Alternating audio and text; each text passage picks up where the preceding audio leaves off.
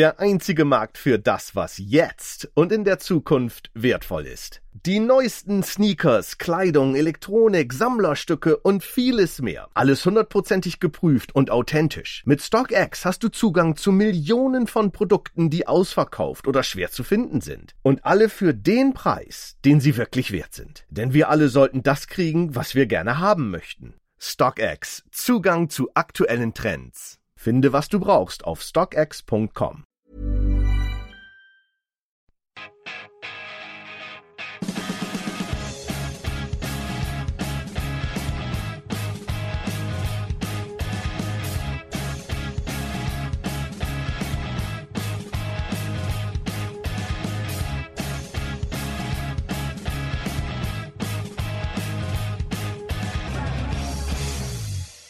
Welcome to the Chelsea FanCast, fueled by Guinness, powered by celery, the show that loves pooping on Pep.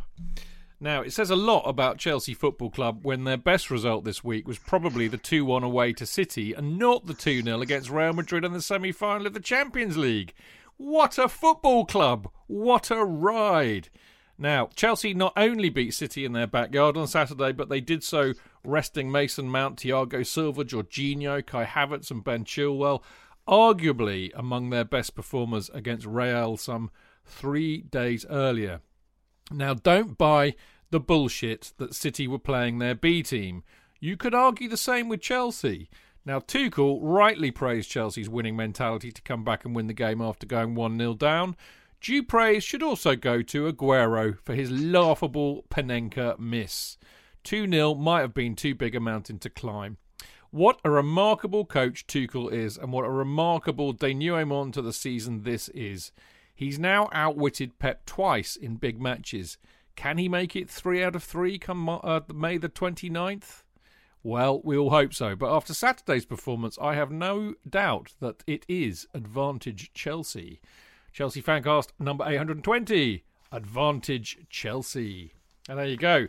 And on this erstwhile, the mood in the Chelsea and the Chelsea FanCast camp is just outrageous at the moment. It's just so great to see, and I'm as delighted to see Mr. J.K. himself. No, not the Jamiroquai Essex boy. No. This is West London's finest equivalent, without the hat, I hasten to add. I have got an advanced series of hats, I have to say, that I don't get the opportunity to wear while Zooming because it's a bit hot. But perhaps I should ring the changes and do a little dance. He was always very good at doing a kind of shuffly disco dance, wasn't he, JK? Yeah. Wearing a kind of goat hat or something completely inappropriate. Buffalo hat. Played the Space Cowboy. He is. Yeah. I have to say, I quite like a bit of JK or Jamiroquai. They made some good tunes. Yeah, I mean, absolutely. That he got away with it. You can wear a ridiculous hat when you're that good. When you're that good a funketeer. Yeah, Adidas Sambas. You know, he had it going on, didn't he? Really. He really did. How the hell we've already? I mean, we're only 2 minutes and already we've gone completely off on a tangent. It occurred to me with this business of everybody putting a bet on when we'd start is that you could create an alter ego on Discord, couldn't you? And go in and say, it's going to be 1707, I bet you, whatever it would be in amount of money, and then deliberately manufacture it. So it started, then you would be quids in. Yeah, I think that's called insider trading, mate. Indeed. Would you not be interested in doing that? No, because you get banged up for that kind of thing. Yeah. But, unless you're Piers Morgan, allegedly. Allegedly. Anyway, fabulous to be on. I'm still glowing from our performances. And you just then think, he'll win everything, won't he? And then part of me goes, no, I'm Chelsea pessimist. No, he won't. They'll lose. Leicester will do a West Bromwich on us. No, it'll all fall apart. But no, I just can't see it. I just think they're playing so wonderfully. And the joy at the end of the games is so consuming when everybody gets hugged and they all hug him back. And he's just such a magnificent manager. And he's completely magnificent. And I was allowed to have two of my great I've got a man crush on him, and I've got one now, obviously on Marcos Alonso. I always have, because he scored again, and he's got great hair. And not the only one. That's glad to see. And like you, Chidge, he's got great hair. So unfortunately, as a person who will never have great hair, and I think the assembled company here, forgive me, they had great hair. Of us have got any hair that. Yeah, but hang on, JK. I've seen pictures of these two who will remain nameless until you introduce them. I've seen them with hair, and one of them had a wonderful curly mop. And the other had he had a whole kind of new romantic thing going on, which is very, very... Those new romantic pictures of said person who I've yet to introduce are fantastic to behold. I love them so much. They're great. Indeed. So who have we got? Of course, may I introduce them? We have on the show, in no particular order, but of course, the housewife's choice himself. It's the goalie, the great goalie of the FanCast. It's Clayton Behrman. Yay! And happy birthday for last week. Happy birthday for last week, mate. Thank you very much indeed. Yes, and thank you to everybody who wished me a happy birthday, which is most gratifying and very humbling. Humbling. Good to see you. Good to see you, my friend. Who else have we got, JK? Well, we have another great savant of Chelsea, great knowledge, great. He's a seer. He is. He's got great stall down by the Broadway itself. It is Mr. Gate 17 himself, great publisher, Mr. Marco Worrell. Woo-hoo-hoo-hoo. Buonasera, amici. Lovely to see you, my friend. Good to see you, mate. You're looking well. Yes, cleanly shaven. You are. I'm loving the blue specs, mate. Yeah, they're sort of inspired by the gods of snooker, which was on television last night with a very fine soundtrack. There we go. I'm loving that. I've recently kind of basically got. I've just binge watched Ashes to Ashes with the absolutely wonderful Keeley Hawes, and the soundtrack to that is absolutely banging. And I've now gone straight back into Life on Mars, and the soundtrack is equally banging, but not quite as, for me, not as banging as Ashes to Ashes, because Ashes to Ashes is really my decade, really. Do you mean Ashes to Ashes when England won the Ashes for the first time in 2005? No. I think the one with Phil Glenister, mate. Phil Glenister. Oh, that one, okay. Yeah. Anyway, enough of all our waffle. It's really lovely to see. It's not often we've had both Clayton and Marco on the same show, so this is going to be uber fun, mate, I can tell you. So, hands across the water. Yes, indeed. Now, on the show tonight, we look at a game of two halves against City, Chelsea's winning mentality, Alonso scoring again, James standing out, and Tuchel outsmarting Pep again. And we will ask if it'll have a bearing on the Champions League final. In part two, we look ahead to the match against the Arsenal on Wednesday evening. Now, with us beating City and Leicester,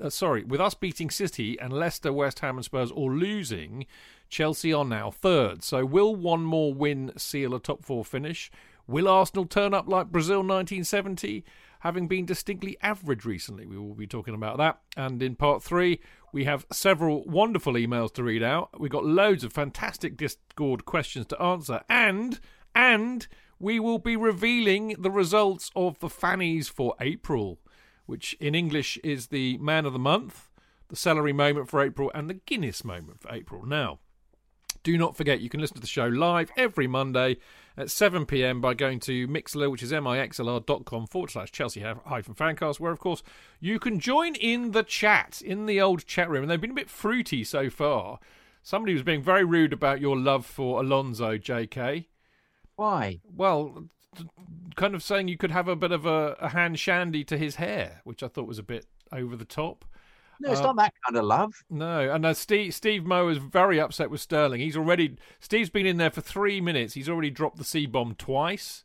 So, yeah, it's lively tonight in Mixlr. Great to see you all. Great to see you all as ever. I won't name check you because we'll be here all bloody night, and we've been waffling on enough as it is. So in a minute, we will start to talk about the football in earnest.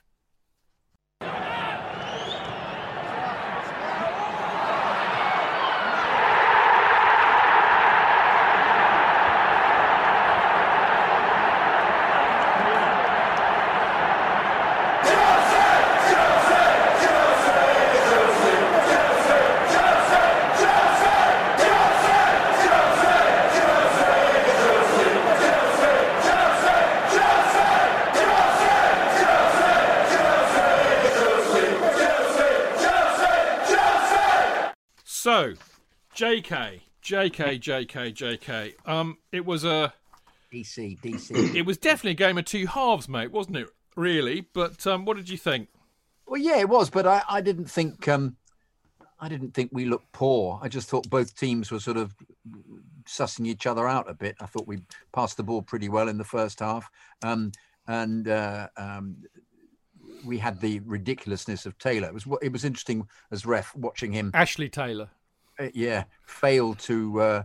He pays no attention to. Well, they don't even work with him. The linesmen don't have anything to say. So an event takes place inches away from the linesman, and nothing is done. He has to make the decision. I mean, and I think for all Sterling's objections, I was a little bit disappointed in him. He came across as rather a nasty little individual, which I've never ever thought really. But he so obviously should have been sent off. It was absolutely absurd, and that would have changed the game completely. But up until 43 minutes, it could have gone either way. But it was, in comparison with the second half, it was completely chalk and cheese. It was quite a remarkable statement, I felt, by the team. They just energetically, it went off the scale. The levels of commitment in the second half was absolutely fantastic. We battered them second half, to be honest. Seriously. Yeah. It should have been like much more than the measly 2-1 it was. 2 offside goals. Once again, we're dealing with the enigma of Werner, who the more you watch him, the more you think actually he really contributes an enormous amount. He really does. He's absolutely essential. Are you coming round to him within that context then? Well, not as a goal scorer. I'm coming round to him as a contributor. Yeah, I think, but his thickness of just not being able to look down the line. It is to see whether he's offside or not. I mean, that's something I did when I did that when I was 10. It is brain dead, to be fair, isn't it? We used to run an offside setup when I was captain of the under-11s. I used to say, right, push up, yeah, look along the line, and saying to the guy, don't stand up. We had when I played Sunday football, we had a centre forward called Steve Pratt, Pratt by name. Pratt Minor or Pratt Major? Pratt Major, he was. Pratt Major, difficult to say rather than Pratt. But he was so far offside, he used to actually put his hand up and say, I'm offside. And I used to rush up and say, stop telling him you're offside. Just run into the position. But it's that business of just being able to look down the line. And it's so elementary. But I suppose he can teach him to do it. But he's very in the moment, Werner. He's very channeled, very tunnel vision. You can see him concentrating on just looking at the ball. He's not looking at the men around him. But he clearly is an immense irritant and fits the way that he plays, Tuchel, absolutely immensely. So I find him an enigma, consequently, the way that I observe him as a player. But he is, to me, essential. And what I loved was the offside goal when he was miles off, that was just smashed in at him, and he just stuck his foot out. It went to the top right-hand corner. I thought, it's so typical, isn't it? He didn't seem to care about that one because he knew he was offside, so he scored a worldie. He should have got himself back onside. Of course he should, and then run in. But then once again, we've got that problem. But the very fact they were setting up all these chances is such a positive. I think they're such a great team. Bloody hell, what has this guy done in 3 months? It's the alchemy involved. It's almost as if he's in league with the devil. That's a great note to end it on there. Marco, talking of Werner, I have to say, I occasionally watch Match of the Day, usually only when we win for obvious reasons. But I quite enjoy listening to Lineker and Wrighty, particularly Wrighty, actually, and Shearer. 3 fantastic strikers in the game, no doubt about it. And I thought it was really interesting to hear what they said about Werner, and I thought Wrighty made some interesting points about being a bit lazy, but also, he's too eager, and I think that tallies with me. He's so eager to try and score and contribute in a substantive way for Chelsea. Maybe that's why he keeps wandering offside. But I do think that he's beginning to really contribute to this side, and as Jaco was saying, he absolutely fits the way that Tommy T wants to play, and he stretches defences and leaves gaps for others to score. Oh, definitely. Come the day that he learns to stay onside and shoot straight, he'll be up for the Ballon d'Or, that's for sure. Maybe. He's an exciting player to watch, and you kind of he's got that enthusiasm for playing for Chelsea that that means that he'll always stay on the good side of supporters, even if he's wasteful. Yeah, that's a really good point, Marco. Yeah. Sorry, I didn't mean to interrupt you there. But No. So I just love it. I love that's a really, really terrific point. Absolutely right. Yeah. Yeah. So I endorse what you're saying about the fact that he fits the way Chelsea play. I think what will be interesting in that respect is if we do go out and buy a sort of a recognised striker. I think that could be interesting in terms of, I kind of see Werner as he's so fast. I mean, he's a winger to me. He's putting assists in rather than scoring. I thought Havertz has done particularly well as a striker, and he's 6'4" and he's a bit of a gunslinger. So I don't see why he couldn't fulfil that role moving forwards. But Berbatov with a yard, as somebody called him the other night. Well, exactly. But Werner, I like him. He's Chelsea, isn't he? He is. Kelly likes playing for Chelsea football. Marco, how could you not love anybody who's like that short and the way that they run? I don't know what it is. It always amuses me when I see short people running because their legs look like pistons, and he's just. I find it really endearing. I think he would have fitted in really, really well with Glenn Hoddle's blue and white army, with all the little diddy men that we had up front, like Johnny Spencer and all of that. He reminds me of that kind of era, but it's just the way he runs. I'm trying to figure out how can you run so fast because your legs are so short. It just defies physics. But there you go, Clayton. It was quite nutty, wasn't it, that last 5 minutes of the first half? Well, I mean, as JK said, it should never have been a yellow for Sterling. That, for me, was a red all day long, which means he wouldn't have been on hand to score. I mean, Aguero's first touch was so poor and Sterling walloped it in, which was a pretty good play of him. And then there was the penalty. I'm not convinced it was a penalty on Jesus. I think he bought it hook, line, and sinker. Yes, absolutely agree. And then Aguero's laughable Panenka. I mean, it was the most comical and mad 5 minutes I've seen at a football match for a long time, wasn't it? Yeah, I thought it was absolutely typical of what looked like a testimonial game in the first half, where both teams, there wasn't any energy on show, and both teams were sort of playing, but they weren't. I mean, it's very difficult. I mean, both teams got to the Champions League final during the week. The amount of energy expended in doing that is huge. So, we weren't really going to have a great game, especially as we're now playing them in the final. But yeah, I mean, the penalty they got was a farce. He kicked his own leg. It's really fun. What? He kicked his own leg, Clayton. Did you see that? I just thought, I thought how ironic. You thought, oh God, Anthony Taylor, can't wait to give them a penalty. And yet, ironically, the one that was much more of a penalty than the one he gave, he didn't give. And I suppose it's his arrogance that he doesn't seem to look at I mean, Stuart Atwell was the other idiot involved. Yeah. It's his power. It's his status that he doesn't like chatting to the other VAR official. And if you looked, the linesman was there next to it, did nothing. Could have obviously did nothing. Absolutely he won't let them do it. He won't. That's his rule with the linesman. They don't contribute at all. Yeah. No, it was a bizarre passage of play. Do we know whether Christensen's injured? Yeah, I believe so. What we do know. But I don't think he's bad. I mean, when I looked at some stuff on Football London today, and they think it'll be days, not weeks. Well, it sort of had a real touch of the sort of the Villa game, doesn't it? The Villa game where he. I know what you mean. I have to say, I'm not. I don't agree, and I'll tell you for why. He was wearing cycling shorts, so clearly.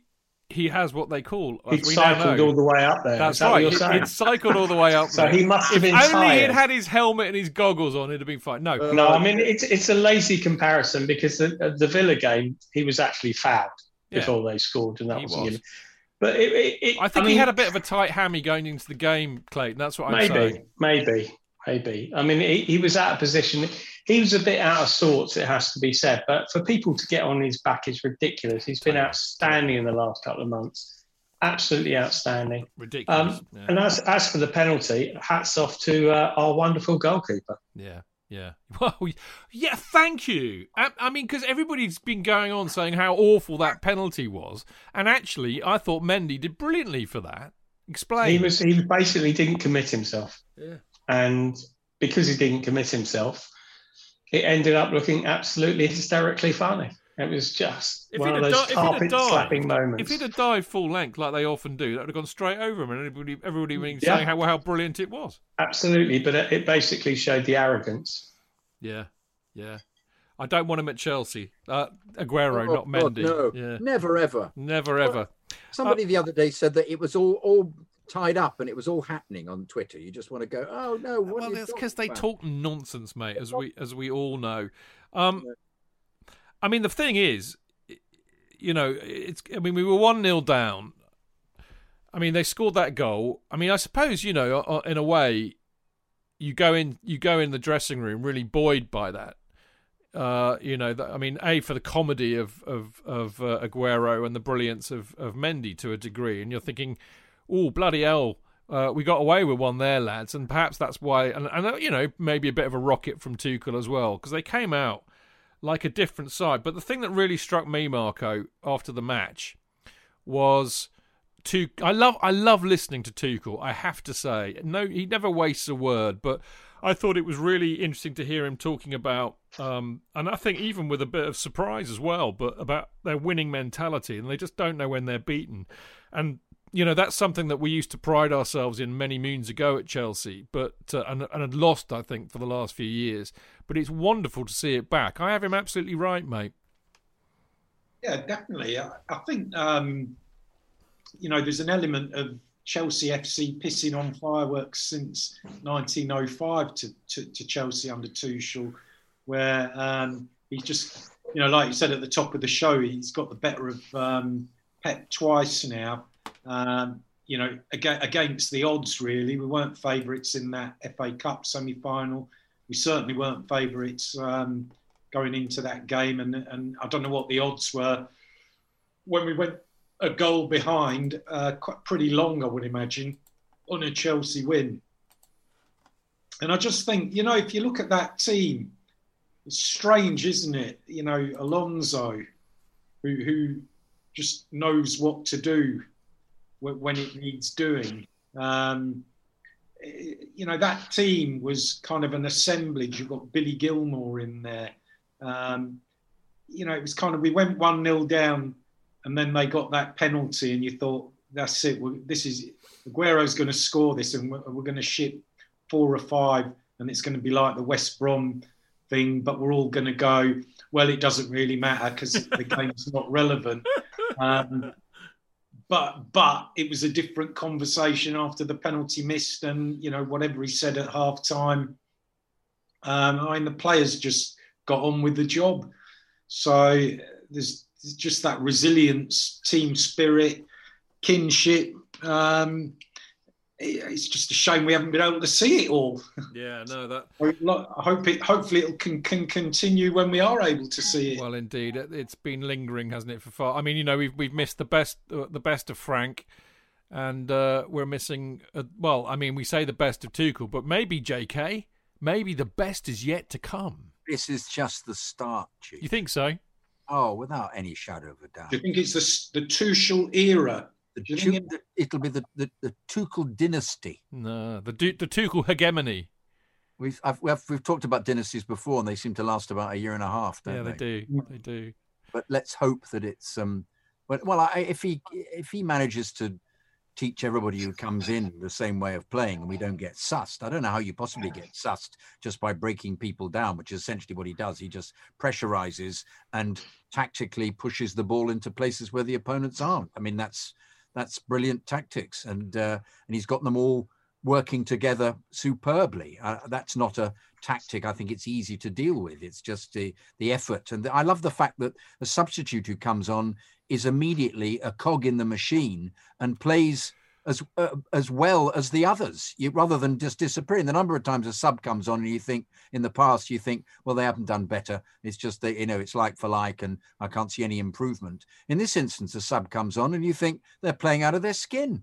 And it's just tactically slightly tweaked. I just love the fact that we seem to suddenly find areas to attack that they couldn't deal with. And James played out of his skin in the second half. And even Alonso. I mean, somebody put on one of the apps I follow. One of the people I follow on I can't think of the word at the moment. But what do we do? We follow them on WhatsApp. And he was saying how he felt that it was obvious that I couldn't think. It was obvious how slower the ball was being pushed around because Chilwell wasn't playing. Alonso doesn't get the ball out of his feet quickly enough. But I thought Alonso had a fine game. Yeah, agreed. I didn't think he's having difficulty defending here. I thought he was really on the case. I think he's just as part of the whole thing. And I think then we get into this dilemma as what's going to happen next year. Is he going to get rid of anybody? I can't see how you get rid of anybody at all other than Emerson because he's playing because they're all playing so well.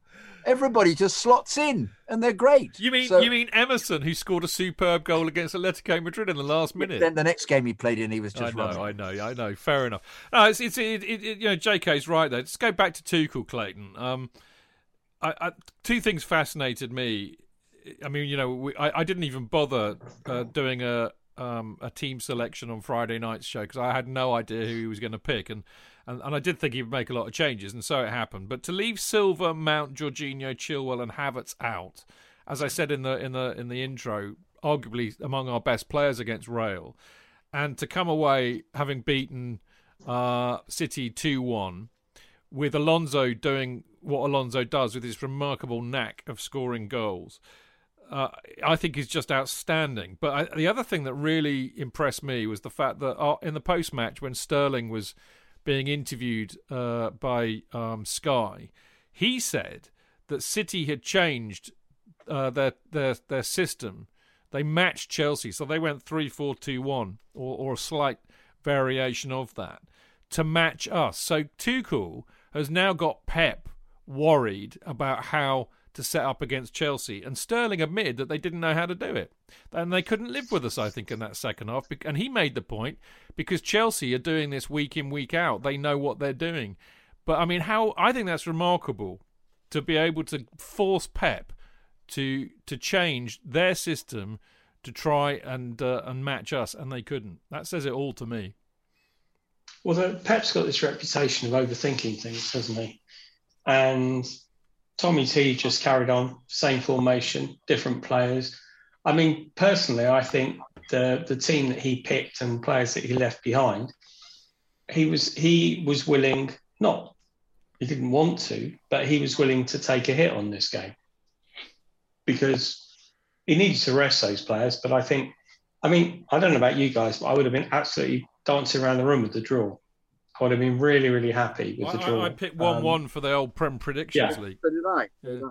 So that I think, I did as well. And I thought that would be fantastic. But it was just interesting. I think that, does it mean our fringe players are better than their fringe players? I mean, he changed 9 players, which he did for the FA Cup semi-final. You can't change a whole team and expect them to just be fine. We do. Well, we don't. We change 4 or 5 players. True enough. And when we bring players in, we bring them in and they're playing the same system. Yeah. So you're not asking them to do anything different. That's the difference, isn't it? Whereas Pep is asking them to do something different. And his formation was absolutely bizarre. He was playing 5 at the back, 1 in midfield, and 4 up front. And it just didn't work. It was bonkers. But he thought it was going to work, Clayton, because he was pressing so much that they almost become a part of this kind of, listen, they're all good players. You can't actually think of anybody that was playing that you thought of. I mean, apart from perhaps Mendy, who looked past his sell-by date, to be honest. But no, I mean, perhaps Mendy is beyond repair. Oh, very good.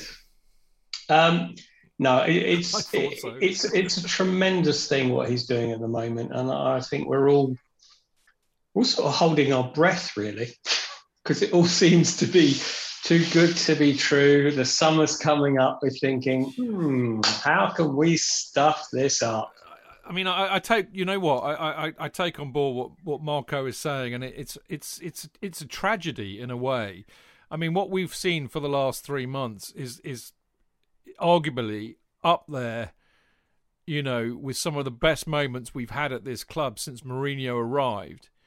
You know, and none of us are there, and it just doesn't seem real. And I'd be interested to hear what you all think about it, actually, because just think what it would be like if we'd have been at all of these matches. And can you imagine what the atmosphere would be like? The pubs, the stall, and all of that. It would be insane, wouldn't it? Looking forward just to shouting out for him below. I love you, Thomas. You'd be throwing him your knickers, wouldn't you, JK? You put my flowers and everything, bouquet everything for him. Then I'll be escorted out, and I say, I don't care. I love him so much. I don't care. With your red and green and white scarf, covering your privates. I know. But I mean, seriously, Marco and Clayton, I mean, can you imagine what it would be like if we were actually there? I mean, I think, as I said, this is up there with some of the best moments we've had in the last, 15, 16 years. I think that's it. That's exactly it. My fear is that somehow this is all... He'll be sacked in August. It's just an illusion. Illusion. And we're going to go, when we get back there, the anticipation on the opening day of next season will be bubbling, and then we'll lose 2-0 at home to... It's worse.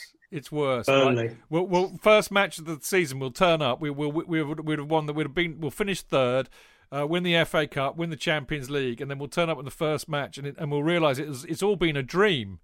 And it'll be in black and white, and Sarri will be there smoking his fags as leading the team out, or Rafa even, and we'll go, oh no, it was all a dream. But it has got that quality. I just wonder how loud the stadium would have been when the second goal went in against Real Madrid. I mean, Napoli-esque. The roof would have come off the place. Napoli-esque. Was it Basel? But I don't mean Basel, do I? Not Rapid Vienna.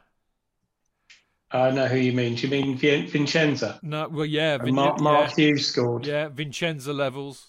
I mean, I'm just trying to think of some of the loudest nights I've had there. I mean, Napoli. The two games where I actually felt the Matthew Harding shake. One of them was Vincenza when Mark Hughes scored, and the other one was when we came back from 2-0 down against Liverpool to win 4-2. Yeah, the Barcelona game as well, when we won 3-1, was magnificent as well. Yeah. And the Liverpool, funnily enough, I was mentioning it last week, wasn't I, JK, that this kind of weird symmetry that we started the show before the second leg against Liverpool in 2008. That was the first show we did. And that, I mean, I was in the Matthew Harding upper that night, and it was moving up and down because people were bouncing to one step beyond so much. I was a bit worried, actually. I thought, I'm not sure they're supposed to do this. Exactly. But, it would be wonderful. But you know what? We're not there. And there's bugger all we can do. I mean, talking of Champions League finals and things, chaps, I mean, it's really interesting, isn't it? I mean, again, this happens in football all the time, doesn't it? I mean, like classically, we've got Leicester in the Cup final on Saturday, and then we play them in the league. It always seems to be the way. We had that with Liverpool all the time, didn't we? And now we're in this trilogy with City, and we're going to have to play them in the Champions League final, and of course it will be totally different. Hopefully both sides will be able to play their best teams, which arguably they haven't in the two recent incarnations, because the other one was a cup match. We had Kepa in goal, if you remember. So there's a chance that that's a game absolutely in isolation. But I'm not so sure, Marco. I think what we did to them yesterday will have a psychological advantage, because they know they were battered in that second half. And players are human beings, and it plays on their minds, mate. So I think it is a slight advantage to Chelsea having won on Saturday. Yeah, it's almost. I prefer. I think we are the underdogs with the bookies going into the Champions League final for sure. Yeah. But less so for the reasons that you're saying. It's almost like, in a way, it's kind of unfortunate because I think Pep and his players must be fucking pissed off with Chelsea to the point where, you can imagine Guardiola just saying to those players after the game, listen, guys, this can't happen again. What are you going to do about it? But who knows? I mean, I said from the first couple of weeks into Tuchel's managerial reign that I thought he was kind of a lucky manager, just in terms of he just seems he can fiddle around with tactics, fiddle around with lineups, and the West Brom debacle aside, he just gets the results, and long may that continue. So yeah, lucky man. Well, I mean, I'm glad you mentioned luck, Marco, because Clayton, all of us, you, me, and Marco and JK, we've all been around the block a long time watching Chelsea and football. And when it comes to things like the Champions League, it doesn't really matter how good you are. Frankly, it is about luck. I mean, we know all about us and our ride up there in 2012. We know about 2008. We were the better side on the night. We battered United to a degree, and we still lost. The Barcelona semi in 2009. You could look at Liverpool, getting Salah nobbled by Real Madrid in the first few minutes. Luck plays an awfully big part in these matches. And I think it's a classic old saying, isn't it? Your name's either on the cup or it ain't, isn't it? Yeah. The whole sort of comparisons with 2012 have been eerie. But I think you make your own luck in a lot of things. But no, I don't know if you're asking me to sort of think about it, but it's so difficult to predict. I mean, part of me on Saturday didn't want us to win because I thought beating City 3 times is never going to happen. Yeah, I felt the same. But having watched it and having watched us and the way we played, why not? Why not? I mean, as you say, psychologically, I think Pep shot himself in the foot, fanning about. I mean, for God's sake, how arrogant is it? You're basically playing.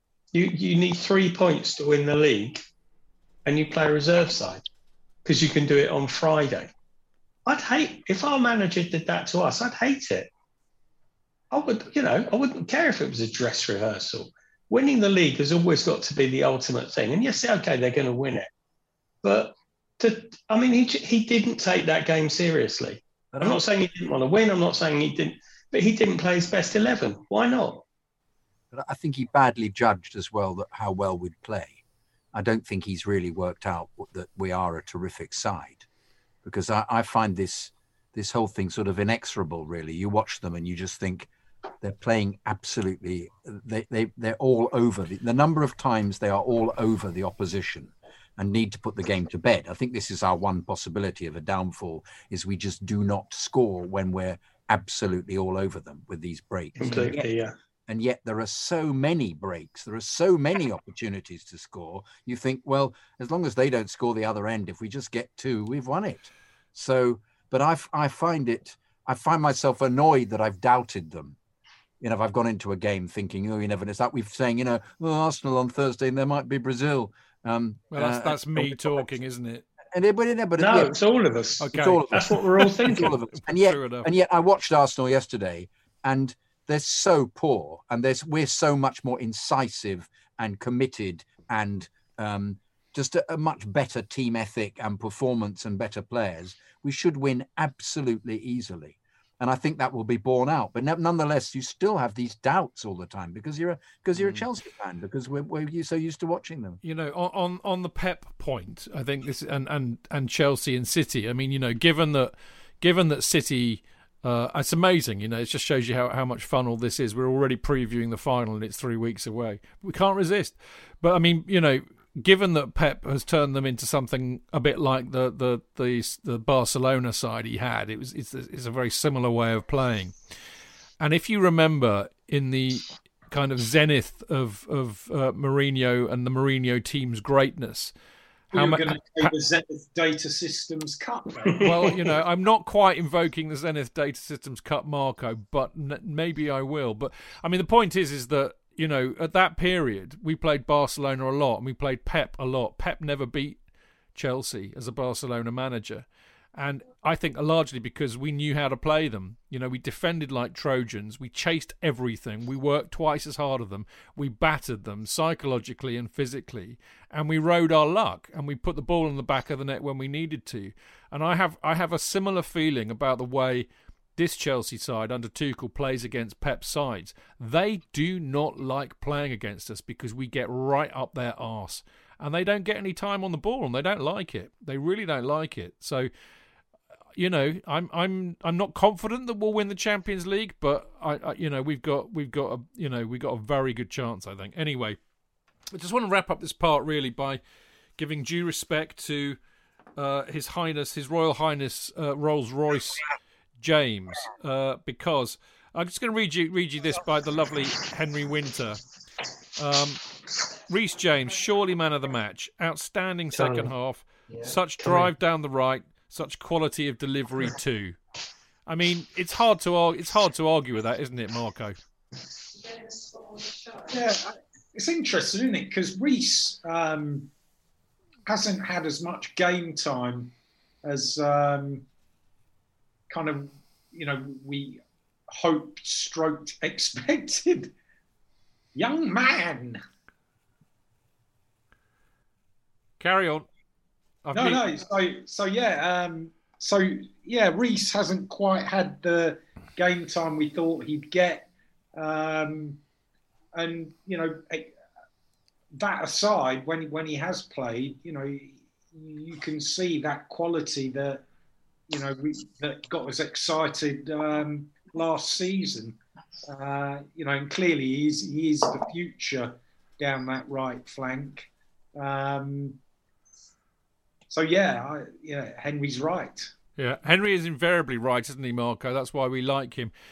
Clayton, would you like to opine with Junior Bierman on the one? No, by the way, before we get into that, I'd just like to say he's got your hair, mate. Literally, I think. I know, exactly. He has. Hopefully, he'll keep it longer than I did. I just brought him in because this guy, my son, loves Reece James. Tell him what you think about Reece James. I think he's definitely one of our best prospects as a player. I think even just in the future for England, I think he's just got so much potential as like a modern fullback. He's just so physical, can really beat the winger almost. It's usually the attacker trying to beat the defender, but I think he can beat the attackers in a way. Just mentally, you see them break sometimes when they're playing against him because they just can't get past sometimes. I just think he's really good. Yeah. Forcing Lamptey out of the club, who showed Brighton before he got injured that he really is a very good right back or very good fullback. So the fact that the Chelsea staff saw that James was just that much better and Lamptey couldn't get a look in was pretty impressive. Yeah, he's some player. He's a tank. He really is. Physically, he's just intimidating, but he's got a lot of skill too, hasn't he, JK? Well, it's the crosses, which are peerless, I would say. They're completely, I think, possibly as good a crosser as the two Liverpool fullbacks were. Who are they? I've never heard of them. There's that Scotch bloke Robertson and that Terence Trent D'Arby. Yeah, Terence Trent. Why don't you stay? I did an opportunity to do that, obviously. I'll tee him up, mate. Can I just put it out there? How many goals would Cavani score from Reece James crosses? Oh, I have to say Cavani is a class act. My goodness me, that goal he scored. All those years we were linked with him and we went, no, we don't want him. He's past his best. He's past his best. No, we don't want him. Idiot. He's washed up, is he? idiots we were. Phenomenal. Yeah. Phenomenal. I just wonder if he was playing for us at the moment. But if we had a striker like that on the end of Reece James's crosses. Yeah. A goal every time. A goal every cross. Yeah. Because he's that good. The crosses are that good. He's a hell of a player, isn't he? I remember Eddie McCready used to do crosses like that, and they weren't anywhere near as good as James is. Wow. That's McCready high praise, mate. Yeah, well, I used to get fed up because he'd never quite get them right. I don't know, even though he had Hutchinson and Osgood in the end of them. But no, it wasn't. It's the speed, accuracy, and the fade as they just go into the penalty area is remarkable. He's a remarkable player, James. I agree completely. Yeah. Well, there you go. Right, we're going to have a quick break. But before that, of course, time to plug the hell out of the world's greatest fanzine, edited by the world's greatest fanzine editor, who actually guested on this show a few weeks ago. His Lord Highness, he who must not be named. And two of the greatest writers and me who write for it. Of course, Clayton, myself, and Marco all write for the good old fanzine. And as you know, you can't get it because we're not at the matches. Oh, actually, that's an interesting point. Will the stall be in operation for the Leicester game, Marco? I don't believe so at the moment. I mean, I'm not going to the game. So. That'll be one reason then. But DJ will be there on Saturday, won't he, at Wembley? And he'll be there on Tuesday, I suspect. Yeah. He might well be lurking. DJ at Wembley for cup finals used to be something of a lucky omen for me because a lot of people going there, 100,000 people going in there, so it's not a given that you'll bump into people.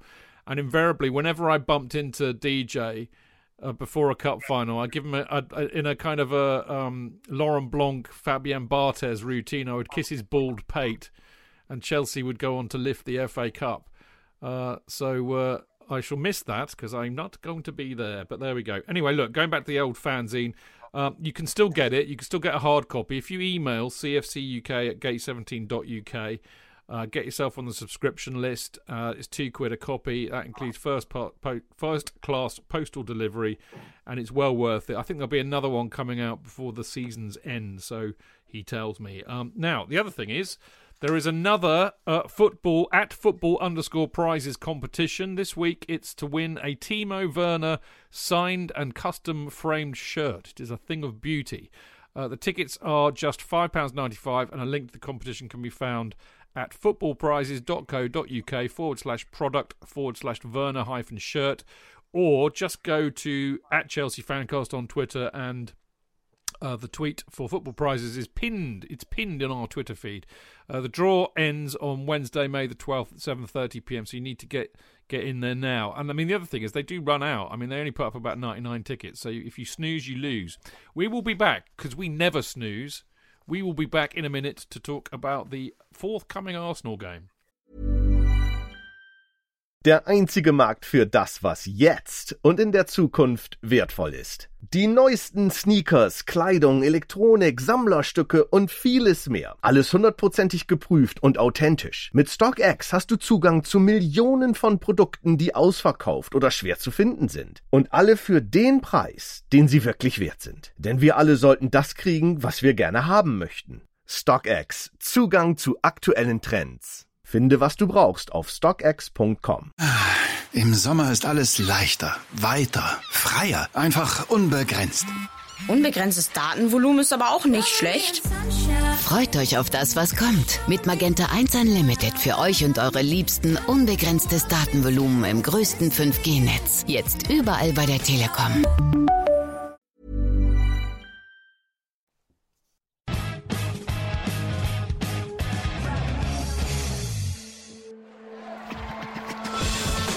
Real fans, real opinions. I'm Jason Cundy, and you're listening to Chidge and the boys on the Chelsea Football Fancast. Total nutters and proper Chelsea.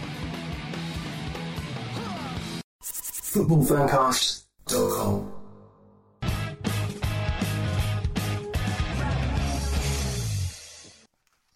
Right, welcome back. This, of course, is the Chelsea Fancast with me, your Uncle Stanford Chidge, and the absolute leg end that is Mr. Jonathan Kidd.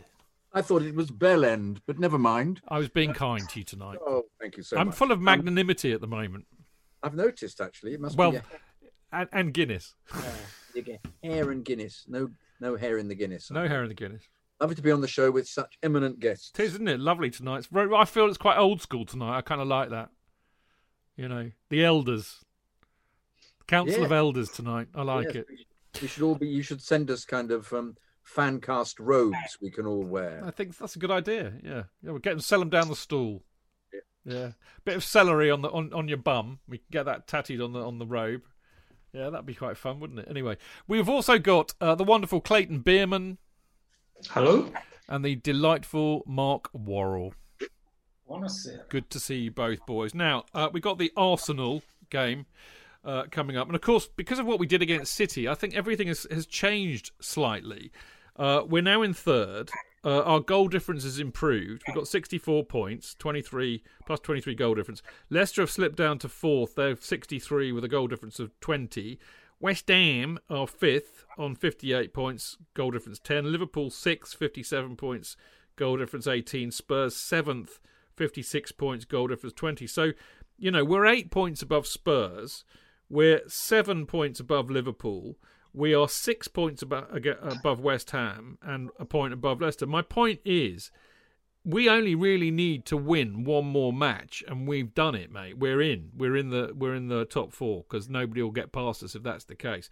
I think there's also a case to be made that we'll finish third, and I think there's also a case to be made that Liverpool, jammy bar stewards, might squeeze into that fourth spot. JK's convinced, aren't you, JK, that Leicester will continue their implosion?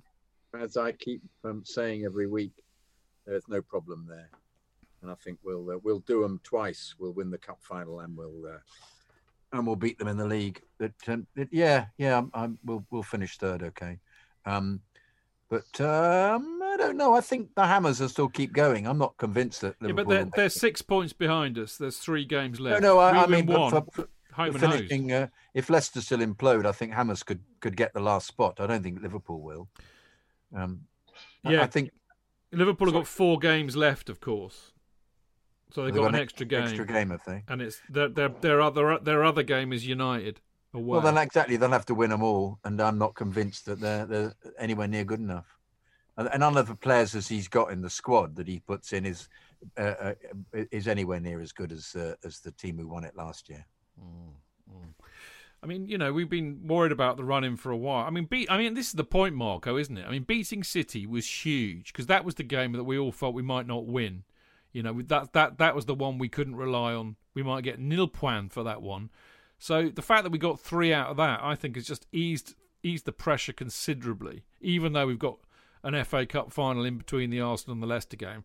I'm convinced. Beat Arsenal on Wednesday, home and hosed, mate. Yeah, I agree. And, what a great position to be going into that Arsenal game. They're a weird team, aren't they, Arsenal? They're a weird team with weird fans, mate, as we all know. They are. They're like, I don't know, they're like the Norwich City of London, aren't they? Yeah. Strange team. So I would be quietly confident about that game. And then of course, Willian's going to turn up and play like Pelé. Which would be typical, wouldn't it? Because he has been beyond... I have Arsenal mates who are threatening violence on me for us selling William to them. So awful has he been. Now, just to add insult to injury, chaps, because I know Marco's in the old Premier Predictions League with me. I had a right old Western Super this weekend because I had a last-minute winner. I can't remember what match it was now, which scuppered me. And I had 2-1 for Arsenal. West Brom scored a brilliant goal to get it back to 2-1. There's like 10 minutes to go, and I'm thinking, no, this is all good. Chidge is going to come home with the bacon and put Simon back in his place. He's been ripping me out on Discord all week, saying, Chidge, I'm coming for you. And Willian, who's been absolutely shocking, last bloody minute, free kick outside the box, boom, thank you very much. and I didn't get maximum points. And Clayton, this is typical Willian. I think not only I'm worried that he will come back and haunt us. Hence my Brazilian quip. But they are a very average, ordinary side. They struggled against West Brom. I mean, no joke intended, because I know we got thumped by them. But 2-0 up, you should have been home and hosed, and they look wobbly as hell for the last half an hour. We mentioned it in the last part. I mean, you look at the two teams, you look at the last couple of months, we should be thinking it's Arsenal, so what? Should be easy. You look at our results, look at their results, but we don't think that. We don't think that. One, because they've had the Indian sign over us. Now, whether that was the Indian sign over Frank, or whether it's just us as a team, I'm not sure.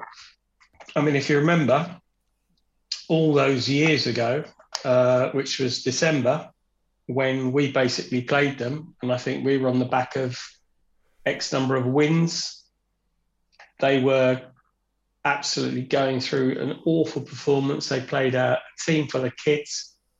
They played us off the park. But right. that was a different Chelsea. That Chelsea didn't turn up that day. I've not seen a Tuchel team not turn up. Yeah, no. Ever. It was Boxing Day, wasn't it? They were still drunk from Christmas Day, I reckon. I've got no idea, but it was without doubt one of the most abject performances that I've seen. It was just awful. I think I can't see it happening on Wednesday. I mean, I can see it happening because we're Chelsea, but I can't, in reality, see us losing to them.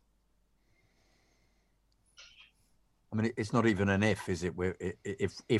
If we play as well as we've been playing, and we play with the same tactics, and we play with the same tempo, and we play with the same commitment and the same team structure, we will completely take them to the cleaners. Once again, the difficulty, as I say, is how many times we put the ball in the net. But we are so more advanced than they are as a team, and I felt that in fact that contribution, that game, contributed to Frank's downfall. That was one of the reasons, as well as the Leicester game and the City game, because it was a team just not appearing, and we've yet to experience that. And I can't see how that will happen with this Chelsea, because there is too much commitment from the manager and the team, and too much teamwork. I can't see it happening. So I predict an absolutely easy victory for us. I mean, it's interesting, isn't it, Marco? Because I mean, you've got a few Gooner mates as well, and they're apoplectic at the moment. There's something really toxic about Arsenal at the moment. They don't like Arteta. They don't think he's good enough. I mean, he made some really weird decisions, and he took off the best players against West Brom, and they suddenly looked awful. They're going to miss out on Europe for the first time in 25 years. They're in their lowest league position since 1994-95. Oh, how we are laughing. Let's all laugh at Arsenal. Let's all laugh at Arsenal. I mean, you've got to love this. You've got to enjoy this. But there is that nagging doubt in my head about the football gods. But should I be this worried?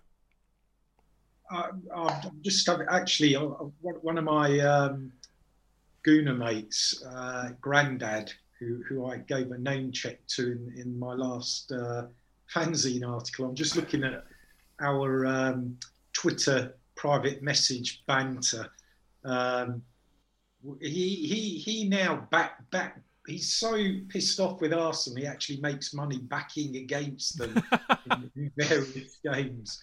So here's a few comments from the other day. Bring back Arsenal. What about Lampard? We are fucking awful. Arteta has to go.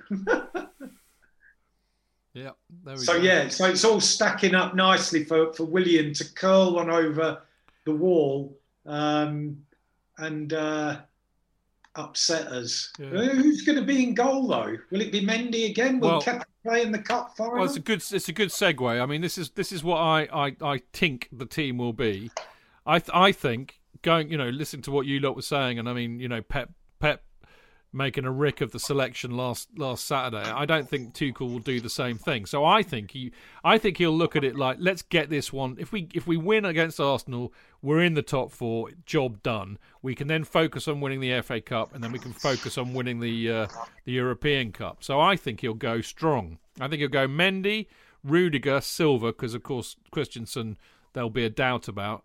Aspilicueta, Chilwell, Jorginho, Kante, James as the right wing back, and then I think he'll go Werner, Havertz, Mount up top. I think he'll go strong. Discuss. Clayton? No, I agree. I think he will. I think you're quite right. He will see that the maths are there. If we get another 3 points, we're done. We're home and hosed. I can't think that there's anybody he might not want to risk for the cup final, apart from maybe Silva, but he didn't travel at the weekend. He's had a rest. Depends, I think, how badly Christensen's injured. Yeah. Because I think if Christensen's okay, he might play him and not play Silva. Save Silva for Saturday. But yeah, no, I think he will go strong. One person that we didn't mention on Saturday was Billy Gilmour, who I thought was outstanding. I think he struggled a bit in the first half, but in the second half, he was fantastic. Well, considering he'd given a penalty away, which could have been absolutely destructive in terms of the game, to come back in that second half and play like he did, mate, belies his young age, doesn't it? Yeah. Well, obviously, we also have to... We don't know whether Cover's going to be fit. They said he might. There's a chance he might be for Arsenal. So he might be an option as well. Yeah, that'll be interesting. I think let's go going back to Billy Gilmour. You know, given how grumpy we were that Tuchel clearly wasn't giving him a chance, he's now given him a chance into the Fulham match and now the City match, more importantly in a way. Although I suspect he didn't have much choice because Jorginho and Kante must have been on their knees after their exertions against Real. But the really important thing is he's proved to Tuchel, I hope, that he won't let Tuchel down, that he can put him in there and we still play just as well. The system works just as well. And okay, he's young, so he'll have a few errors in him, but he can do a job, JK. Well, we'd written him off, hadn't we? No, not I. All right, I'll express this better. We had suggested a few weeks ago that he was no longer in Tuchel's plan. Yes, that I'd accept that totally. Yeah. Rather than saying he wasn't good enough, but we were mooting that perhaps he wasn't good enough. Perhaps he was too smart. Adrian mooting. Clever, very clever, very clever. For those who don't know Clayton's reference, because it's esoteric to say the least. I think it's 26 years ago now. What? Really? Isn't it 94? No, 2004, wasn't it? 2004. I'm so sorry. 17 years ago. Forgive me. Sorry. 17 years ago. That sounds much better. Much better, yes. And not in reference to the allegedly constantly cocaine imbibing centre forward who scored brilliantly and then slowly became Robert Fleck. Not making any connection between the two there, of course. Yes, I think I actually think that there are occasions when we come up with conclusions which are so far away from the truth that I'm ashamed that we've ever come up with. It's the drugs, mate.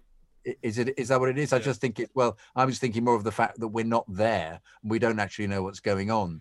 But the more that all these players come in and play excellently, the more I just keep thinking, well, who else is going to get in the side? Does he need another squad member? Or the odd, perhaps you'll buy a centre half, perhaps you'll buy a centre forward. Perhaps it's as basic as that.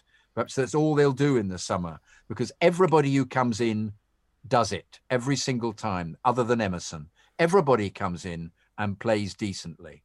And so more than decently, they're all part of the setup and they all contribute. And it is a testament to the manager's brilliance. Well, I mean, on that point, Marco, I mean, a player who I love and desperately want to see do. I mean, as much as I want to see Billy Gilmour do well, I really want to see Hudson-Odoi do well as well. And I thought he looked good when he came on. It was great. Yeah, I mean, unlucky with the offside. I mean, it was offside. Oh. It was offside, but a gnat's cock. Great goal. And it was a good goal. It was good that Werner was also offside with him. Oh, of course. Just in case he was, just in case he felt lonely. He's all heart. Don't worry. That's the mark of a team player, actually, Clay. Exactly. But Marco, I mean, he could have scored that goal if Alonso hadn't shanked it in, which kind of for me made it all the sweeter, really. But I'd like to see Hudson-Odoi do well. I want to see Billy Gilmour do well, and I don't think. I mean, the only person really who's been snuffed out is Tammy Abraham, and I think that's more of a system issue than a he doesn't rate him as a player issue. No, he just doesn't fit into the system that. I mean, you could say the same about Ollie Giroud. He doesn't play Ollie Giroud for the same reason. It's not the system he wants to play. Whereas Hudson-Odoi and Gilmour will and can fit into that system, and it's just a question of right time, right game. I think the summer's going to be interesting. I think Billy Gilmour should be playing every week now. I don't think he's going to get that opportunity at Chelsea Football Club next week. If you look at Conor Gallagher, he basically played. It's good experience for him playing in a West Brom team that's been up and against it all season. But he's developed as a player and as a man, getting that game time. And I can't see Billy getting that many games next season. I think it would be better for his development to get a really good loan move to a Premier League club where he can play every week. And, Hudson-Odoi, is he going to be happy with the amount of game time he's got this, under Tuchel? I'm not sure. Is that going to change next season? I'm not sure, especially if we sign, more firepower. I don't know. Hudson-Odoi, he will want to be playing every week. He's not getting that game time. So how old is he, mate? Do you know? Do you remember? 22. Will he care if we won the Champions League? Won't he want to be associated with the side that's won the Champions League, knowing that he could have a permanent place if he steps up, rather than thinking I'm not getting enough game time? If they won, does that not change everything? Well, I think the facts of the matter are he's not getting in the team now, so I don't see that changing because in a similar way that Tammy's sort of been marginalised, Hudson-Odoi, isn't getting a game. Will he start against Arsenal? That's the question. I don't think so. Will he start against Arsenal? Maybe not. Definitely won't start in the cup final. So what does that tell him? I don't know. If you're a player who sized up a move to Bayern Munich a couple of years ago, didn't do it, got opportunities under Frank. I don't know. I just think there's a question mark over quite a few players who aren't quite getting the minutes that they need or would want. I know Billy's young though. He's what, 19? Yeah. Yeah. And I think you're right. Hudson-Odoi, 22. I mean, I was about to invoke the well-known legal clause, which is known as the Phil Foden clause, which, of course, as he was, marginalised for years and years and years at City, and everybody was saying how good he was. And the school of thought now is that Pep actually...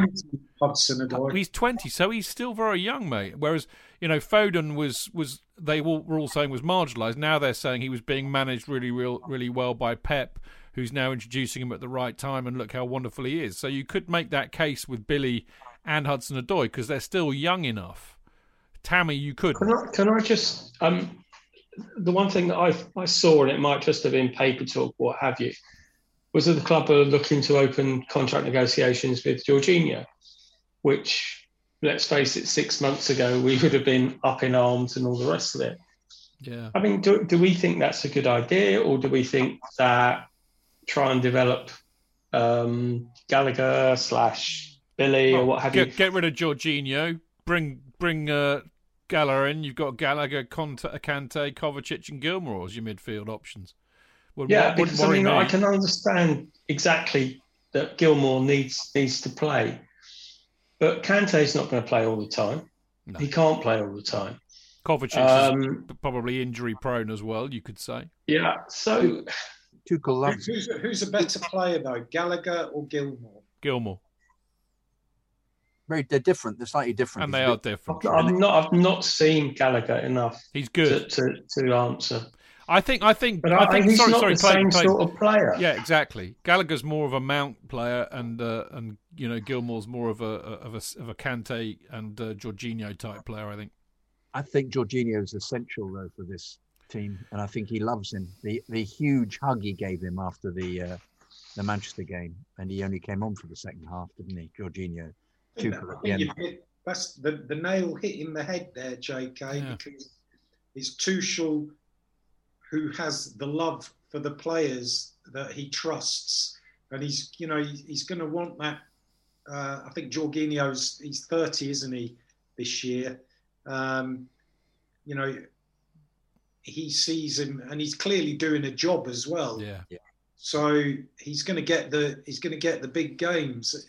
I know that's why I'm just saying. I just wonder, Billy Gilmore getting a full season under his belt at a Leeds United, or a team that's competing, not battling relegation, which is a tough gig.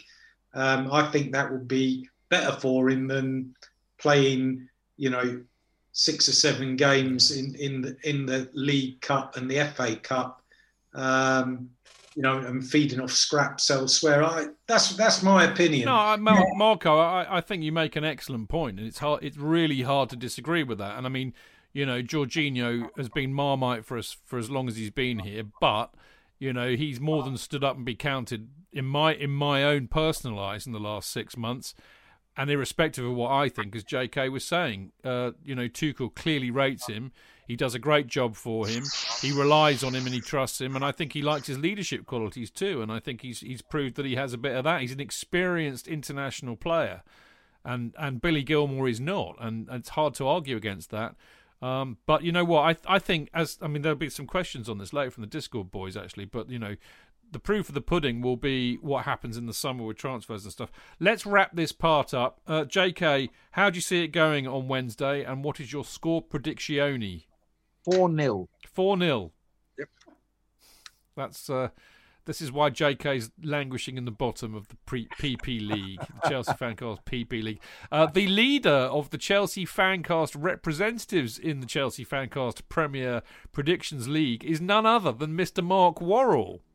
Am I back in front of Mr. Wickham again? Yeah, you and Wickham have been. I mean, there's been you, Martin, and me have been like it's been a bit like a Martin Wickham sandwich. Although I keep dropping points, and Simon Lewis keeps on being the interloper into the little Chelsea Fancast triumvirate. But you're ahead, I think. So whatever Marco says is likely to be the case. That's what I'm saying, JK. That's what I'm saying. So I'm going to go for 2-0 to Chelsea. 2-0 to the Chelsea. Clayton. Same. You're going for a 2-0. Yeah. Yeah. I just don't see Chelsea walloping a load of goals, to be honest. It's just not what they do. They So I'm gonna go for 2-0 as well. Although I've got a sneaker that they might score a jammy goal, so I think I might go 2-1 actually. Although we're very good at not letting goals in at home, but I'm going to go 2-1, which is why I'm not in the lead in the Chelsea Fancast Premier Predictions League. Anyway, quick bit of plugs before we go to a break. And first of all, Chelsea Supporters Trust. There's never been a more important time to join the Chelsea Supporters Trust. The membership costs just £5, and as a member, you will have a say on important issues such as ticket prices, kick-off times, many other things that are important to us all. It makes sure your voice is heard by the club, and as a member you get to attend meetings, vote in the elections and put forward motions at the AGM, and you get a lovely shiny Chelsea Supporters Trust badge.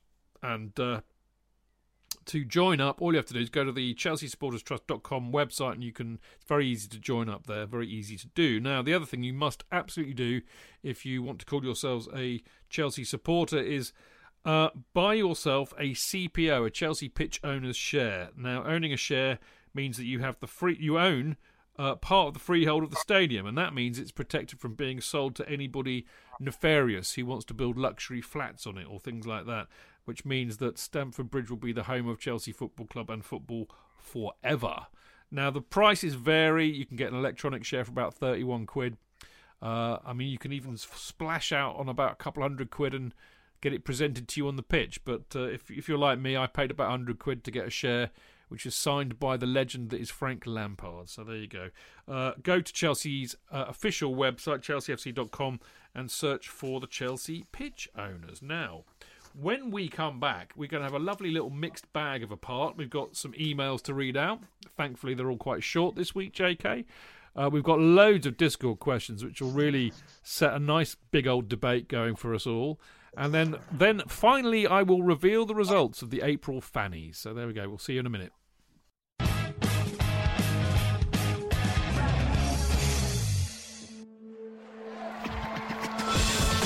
Real fans, real opinions. I'm Jason Cundy, and you're listening to the Chelsea Football Fancast. Up the Chelsea! Footballfancast.com.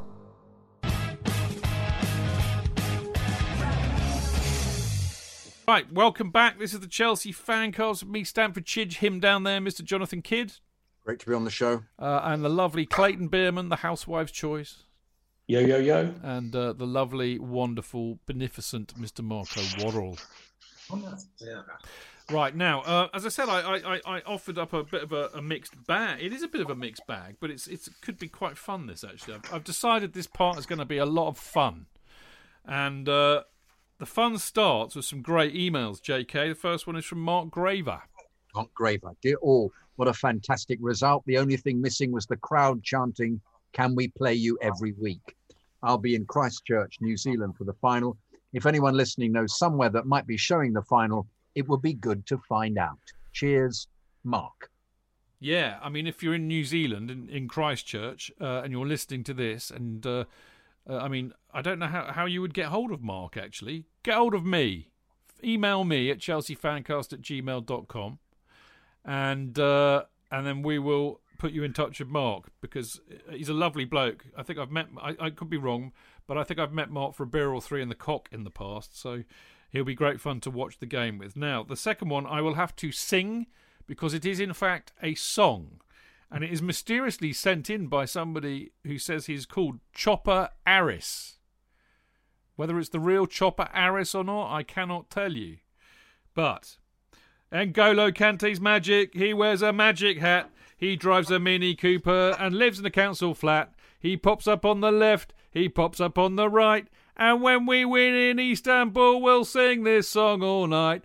Oh, N'Golo Kante's magic, and so on, so on, so on. He wears a magic hat, he drives a Mini Cooper and lives in a council flat. I was doing the harmony. I know, but I'm not going to sing a second verse, the repeated verse. But I think that's not bad at all, Chopper. I quite like that. I've just had some breaking news in Mixlr from New Zealand Zola 25. And if you're listening, Mark, which I know you will be, our friend from New Zealand who's in Mixlr right now says, go to the Bealey pub, mate. Bealey. So I'm presuming that is a pub in Christchurch. There'll be more of this breaking news live on Mixlr. So there we go. Loz B, who is as curmudgeonly as I am, and he knows that, says, you can't steal Fab's song, for fuck's sake. I think, do you know what? I first heard that song, and either Mark or Clayton will correct me on this. I remember coming back on a train to Winchester from London in the early 90s and listening to Gooner fans who were all travelling back the same way, singing that song to the tune of Georgie Graham. Georgie Graham is magic, he wears a magic hat. So there you go. So it's been going around for ages. I think you can nick it. It's all right. JK. It's been going around since Lonnie Donegan in 1960. Who did he play for? He was an Irishman. He played for Shamrock. Skiffle FC. Hitman. Yeah, what? Skiffle FC. Yeah, Skiffle. Absolutely. Well done. Much funnier and quicker, Chid. Very good. I try. Sam Rolls? Sam Rolls, does he? Oh, okay. Hi there. Hi there. Hope you're well and up the Chelsea. Just found your email on your website. Just wondering if you know any pub gardens in or around Chelsea for May the 29th that will still be taking bookings. Need help? There's 3 of us. Look forward to chatting. Kind regards, and come on you Chelsea. Sam Rolls.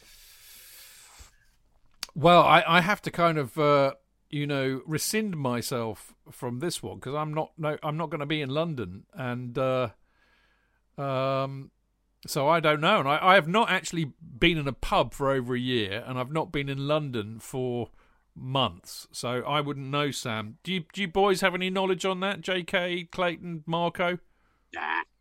No. No, but all the pubs will be open Yeah. from the 17th. So take your pick. I mean, I think the trouble is the booking element of it, isn't it? I mean, I would always say Chelsea pensioner, that'll be quite wild, but you got to book all these places. I mean, the Cock's got a TV, I know. The Lily, I mean, all of our lot have booked that, I think. You know, I think your problem is, Sam, just try all the pubs. And there's an app you can get called Match Pint. I know this for a fact because I've got it, which tells you what pubs have got TVs and show football. You might want to try that. And then just try every pub in the... If you really want to drink in the Manor, then, you know, try every pub that's still open and see what you can do. The Atlas, I don't think has a... They don't have football on, but the Cock certainly does. I won't be there. I should be watching it. I mean, Jack Jones at home with a crate of beer. But anyway, Sam, I'm sorry we can't be more helpful, but I wish you humongous luck. Right. And by the way, yeah, Ramsey's in Mixler, and he's been saying that a lot of the pubs that we used to drink in have shut down for good by the looks of it. I haven't been in the Manor for over a year, so I really wouldn't know. Okay, right, Matt Scott. Good evening all, hope everybody is well. I just want to say how bloody happy I am watching the boys play as of late, apart from West Brom, obviously. It's the first time in a long time since we've got to the business end of a season and we look like genuine contenders for a proper trophy or two. A quick mention about City and how Pep made lots of changes again like he did in the FA Cup semi-final. No one fucking cares. Actually, I'm reading your email out. What's going on here, JK? Am I being a twat? Well, you did write JK next to it. I know. So... I'm just being a twat. It's because I've written JK because I copied and pasted and I copied and pasted. Put it twice. It was your turn. I know. No, I realise what I've done. Yeah. So no one fucking cares. We turned you lot over like a pair of kippers in that second half. While without doubt Pep will field a stronger 11 on the 29th of May, let's not forget we will also start with Silva, Chilwell, Mount, Jorginho and Havertz, rather than start them on the bench or leave them out altogether. I just want to take this moment to applaud Tuchel and our boys for making me proud to watch them playing for the badge again. I saw glimpses of it under Frank, but what I see now is a group of players that have detailed instructions of how they have to play in every game, and a squad willing to put in that extra work to make sure we get the job done as and when they're called upon. Absolutely. This is in no way, shape or form a dig at Frank, who is clearly at the start of his managerial career and will without doubt be an exceptional coach in the coming years. Once again, fellas, we can all sit here with the smell of a final, the smell of winning, the smell of what this club is about, challenging for major honours on all fronts. It's safe to say us Chelsea fans are in a good place right now, and long may it continue. All the best, and as always, love the podcast and the time you legends give to us, along with all your knowledge and passion for Chelsea Football Club. On behalf of all the listeners, you're greatly appreciated by us all, so thank you. Much love, and up the fucking Chelsea. Well, thank you, Mark. That was Matt, even. Sorry, Matt. That was a brilliant email. And Matt, the ex-Chelsea FanCast listener. Matt, I do apologise. I'm senile and can't read, as we all know by now. But that was a great email. And I think JK was chuckling and smiling to himself listening to that because he was agreeing with every point you made, weren't you, JK? Well, I haven't. I even gurgled a bit. I just went. You gurgled? Wow. Yeah, the odd word, yeah. And I was trying to work out what the actual smell of winning was. Smells like victory. Hyacinths. Charlie, don't surf, mate. Your turn. This is Nana Yaboa. Hello, Mr. Chidge, JK, and our distinguished guests. It's Clayton and Marco. It's been a while since I sent an email. We've noticed. I've been busy with school. Okay, fair enough. My semester ends this week. I'll be writing in a lot more. Good. Well, the last couple of weeks we've had, I don't think people are giving Chelsea the credit we deserve. Well, we are. We've not lost in any of these big games. The players are getting better and better. They are. Reece James looked like Cafu in the second half. Gilmore looked like Pirlo. Ho-ho! And I could go on and on and on. These guys are all developing into legends before our very eyes. This team is playing like prime Barcelona, and yet the press is not giving us the credit we deserve. We've beaten Man City twice, and trust me, Guardiola will do something stupid in the Champions League final and play into our hands and lose again because he'll be so desperate to win. Tuchel is doing a great job. It's a great period to be a Chelsea fan. Thank you for the good job you do. Nana, Michigan, USA. Lovely. I agree completely. He is doing a great job.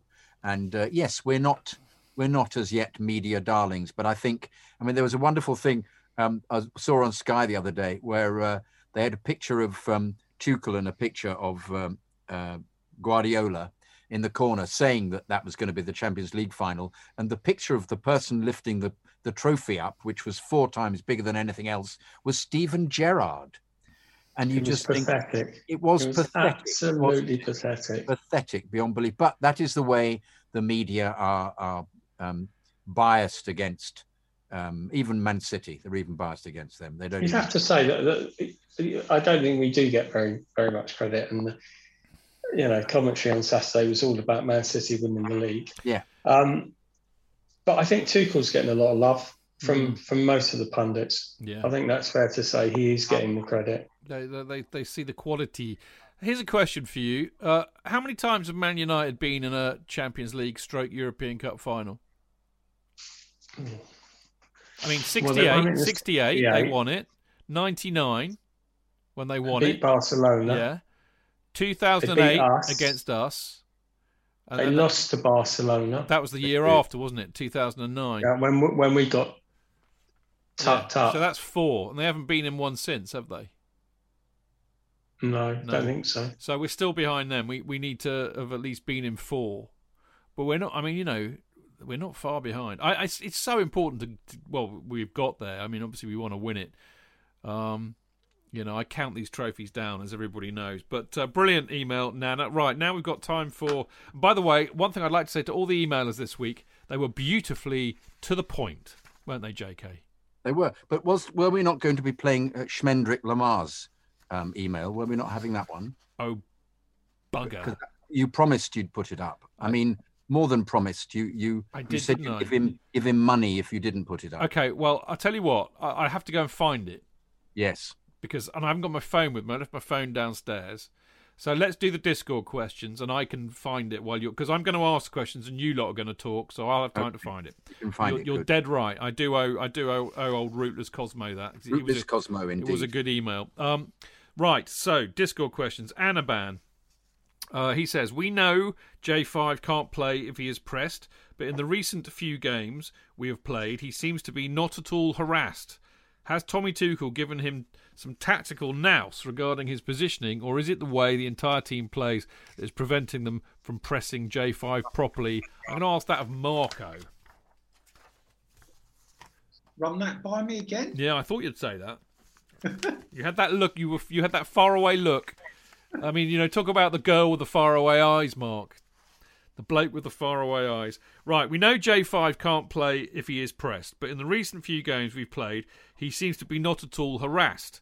Has Tommy Tuchel given him some tactical nous regarding his positioning, or is it the way the entire team plays that is preventing them from pressing J5 properly? It's a good question, I think. I think the interesting thing about J5 is that what we've been able to do recently is cast aside all that register bullshit from the days of Sarri. He's actually just playing as a midfielder is meant to play in that position. So I think he's robust enough to hold the ball up, to win the ball, to recycle the ball, and he's resilient. So I think he fits the system. That's what he does. What do you reckon, Clayton? Well, I think it's quite interesting, actually, because I remember the game we played up at Sheffield United. Well, I don't know if you remember the first half, but they were all over us like a rash, and they were basically pressing us so high, and I was screaming for Tuchel to take off Jorginho because he was basically being swamped. And funny enough, Thomas Tuchel didn't hear my screams, and he kept him on. And he just got better and better. And he just has. And the bottom line is, I can't answer that question. I don't know why previously, when he has been pressed, he basically hasn't been able to do it, but now he can. I think maybe it's because we're playing 3 at the back. Yeah. I think that has a lot to do with it. And I think that he's not last man standing anymore. Well, so I think that's probably why. Just to add to that, I agree with you. I mean, I think Tuchel rates him, like we were all saying earlier on. But I think Tuchel has devised a system that protects his weaknesses from being exploited, and one of those is having three at the back. And I think one of those is also actually getting the bloody team to do what he tells them to do, which is to press belligerently, to recover the ball if they lose it, and to track people back when they make runs. And bless his little cotton socks, Frank never really got us to do the hard work going back, which meant, I think, that Jorginho got hugely isolated. I'll factor in something else too, because in those days we would often dig Jorginho out for giving the ball away too much or losing it in the tackle. But number one, he was losing it when he got isolated, and I think that happens less.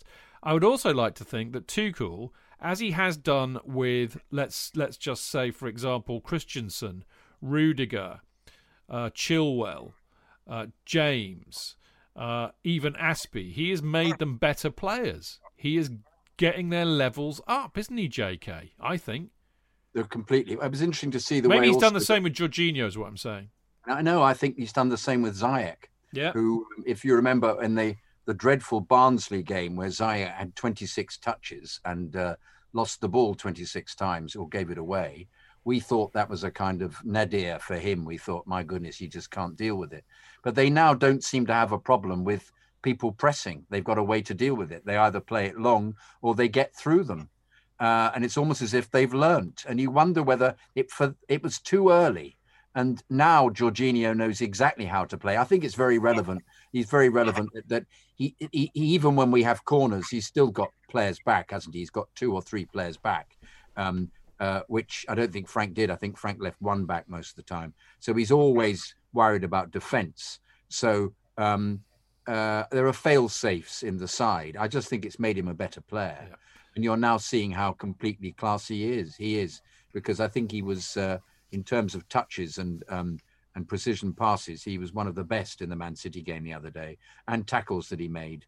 And he's not having to do that rather embarrassing being bypassed and having to drag somebody to the ground and us all saying, well, it's because he's not quick enough. He's somebody else can do that. Somebody else is there. He's got other people covering for him. Reece James is so quick, he beats everybody. Even Dave is playing out of his skin and is further back and is getting the ball. Silva is immaculate. And Christensen was, unless he's injured, similarly just getting people out of holes. My worry slightly is the worst player of the lot at the moment is Zuma, who just is still enigmatic. He still comes up with the odd.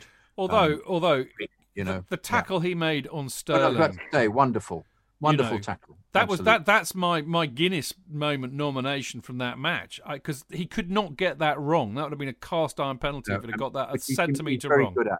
But when he lost the ball completely for the Sterling situation, he's missed. Got 2 left feet, mate. Still has. Yeah. And that's, to me, that's not. You can't coach that. It's exactly the kind of perfection that I think Tuchel is after. Yeah. So I predict there'll be a centre half brought in the summer. Yeah. That's also just because of Silva as well being the age he is. It's a shame because I like Zuma, but I think his commitment is wonderful. Absolutely. All right. Okay. By the way, I found your mate Shendrick's email. Good. Okay, I'll read it out at the end of all this. Benji, apologies. I've reread your question and it really pertains to before we played City, so I don't think it's too relevant. Apologies. Adam says, calling on the team's in-depth... Oh, it's another theme here.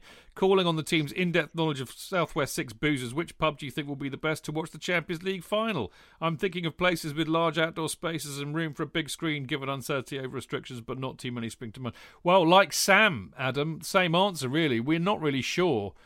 Same advice to you, mate. Just, check, phone them all up and find out. But I think either way, you're going to have to book somewhere, and it might be tough.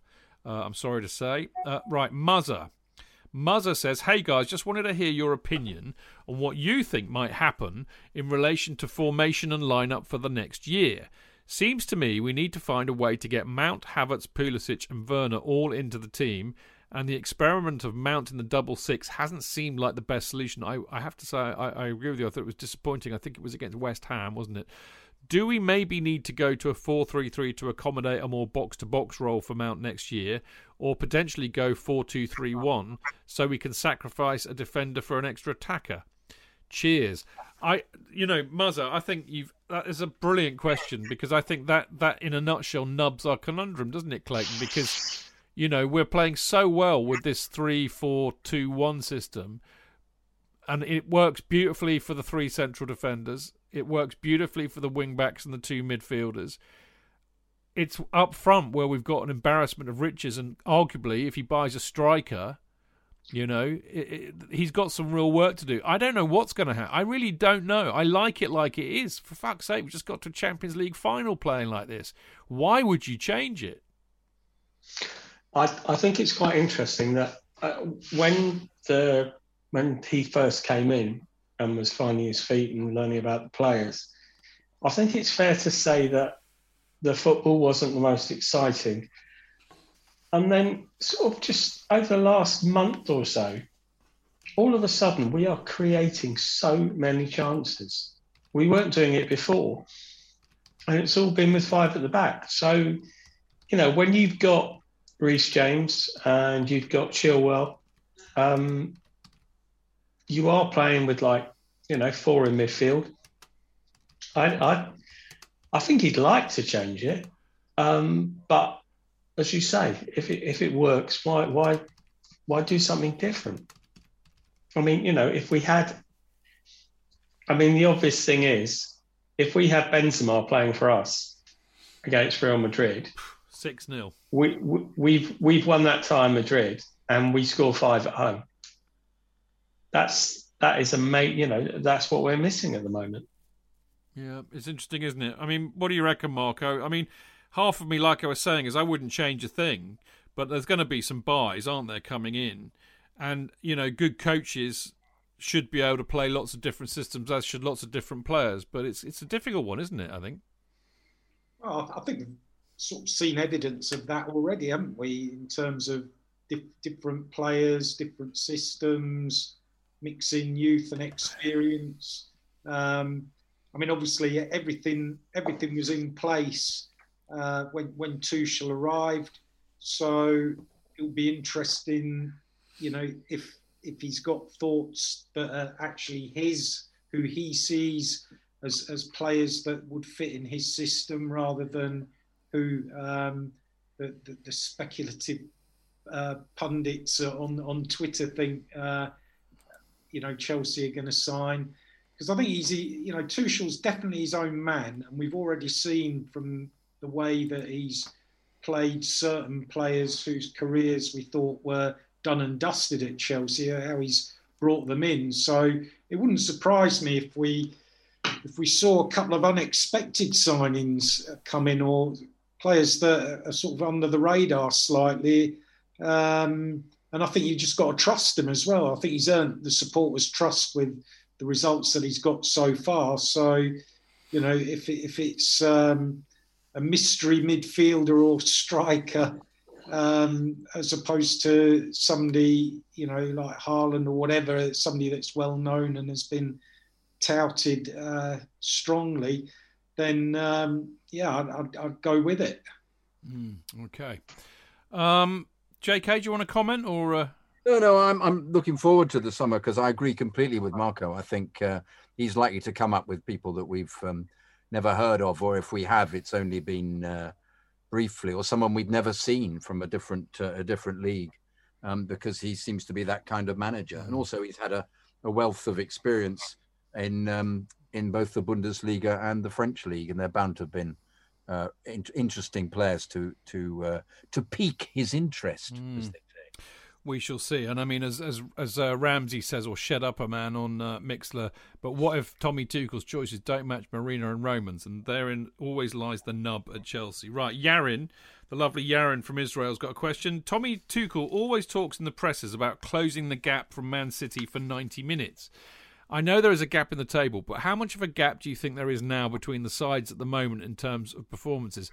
I think I can answer that very easily and quickly, Yarin. Not an awful lot in terms of squad depth, squad quality, and performance as the the last 2 matches against them have proven, Clayton.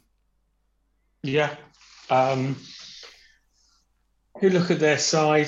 Who would, apart from the wonderful Kevin De Bruyne, there aren't many players in the Man City squad that I'd want over what we've got. I thought it was really nice of Pep and Tuchel to do a gentleman's agreement and not play their best players on Saturday. Yeah. If you don't play Kevin De Bruyne, we won't play Mason Mount. All right, no problem, mate. Yeah.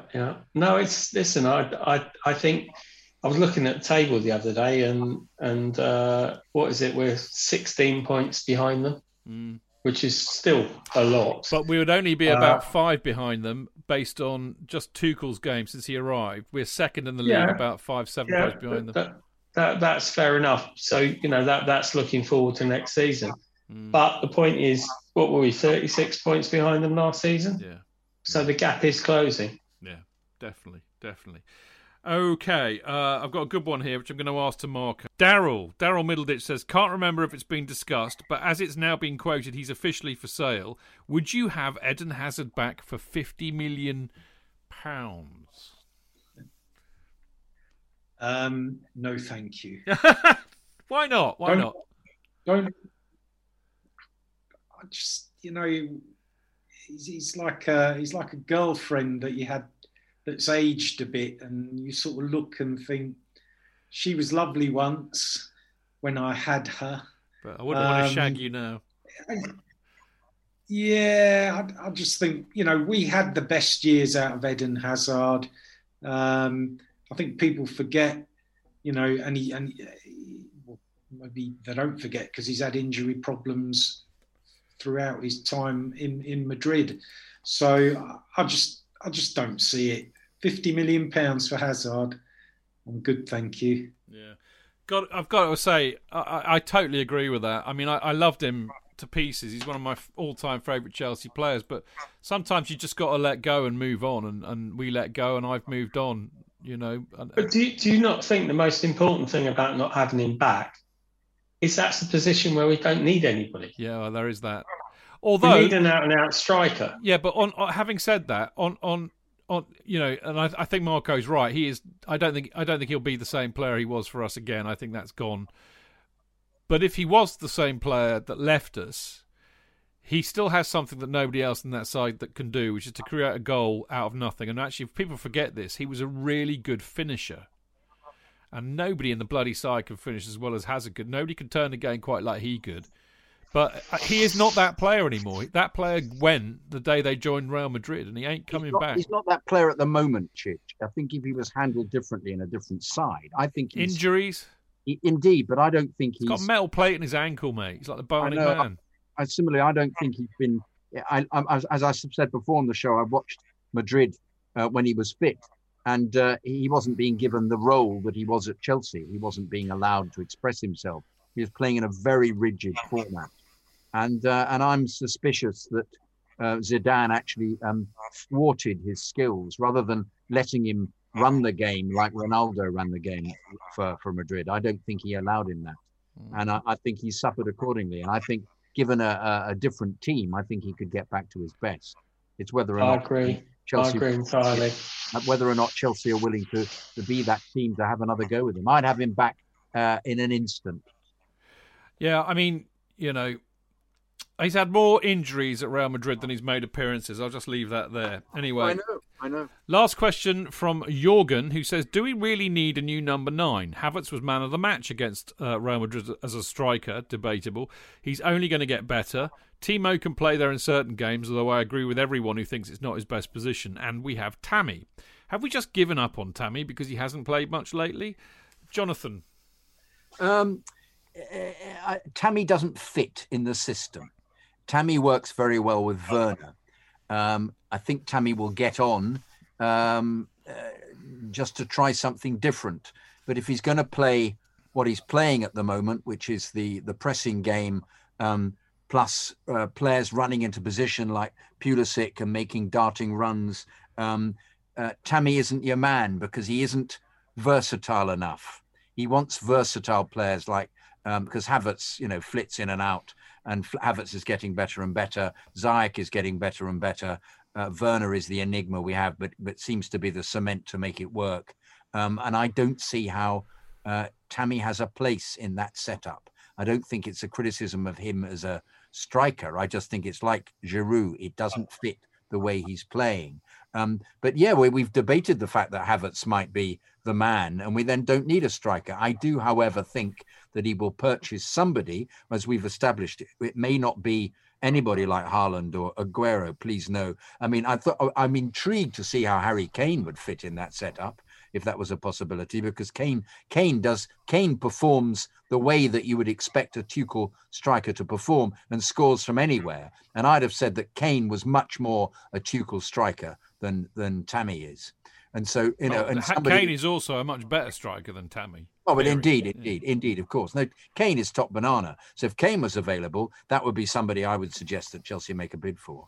I'd agree with that. I mean, look, just a quickie. I mean, Jorgen, we absolutely need a guy who can get 20, 25 goals in a season, because none of our lot seem capable of hitting the back of the net. And I like the way that they play in the system, and I think Tuchel likes that system, and I think it works very, very well. But how many games have we watched recently? We could have beaten City by more. We could have beaten Real by more. There have been so many games where, the likes of me, Marco, Clayton and JK wouldn't have been chewing their nails down to the quick if we'd have had a striker who could actually put the ball in the back of the net. And all I have to say about that is I like Harry Kane, but I don't like Aguero. Aguero can fuck off.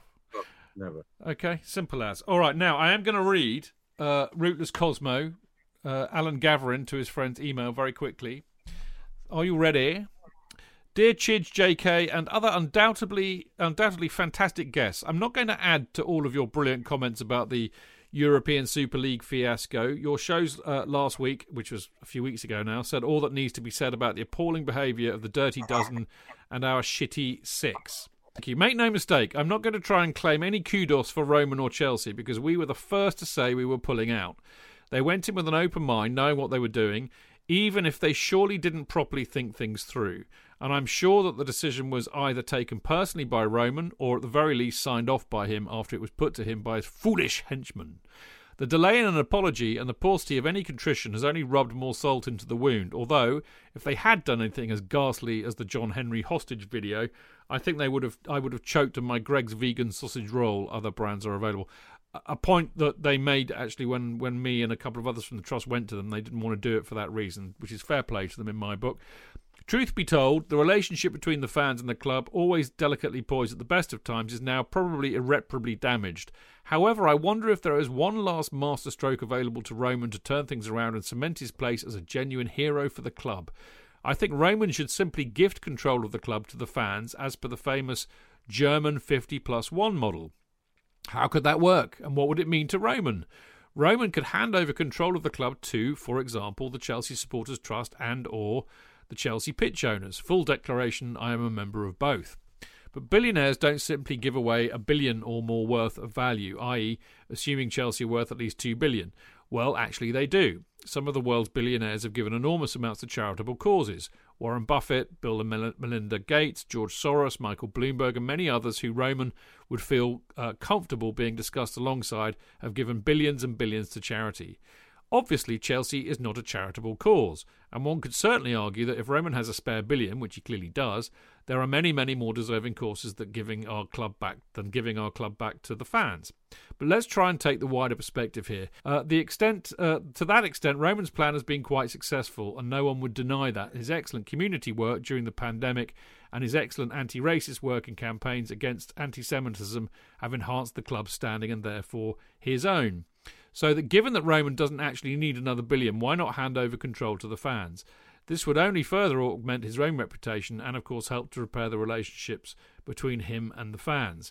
But how would it work, I hear you ask? Well, the 50+1% shareholding would have to be structured in some sort of a trust with the necessary restrictive covenants. The fans, through the CST, CEPO or other representative bodies, would have proportionate representation on the management board and other bodies of the club.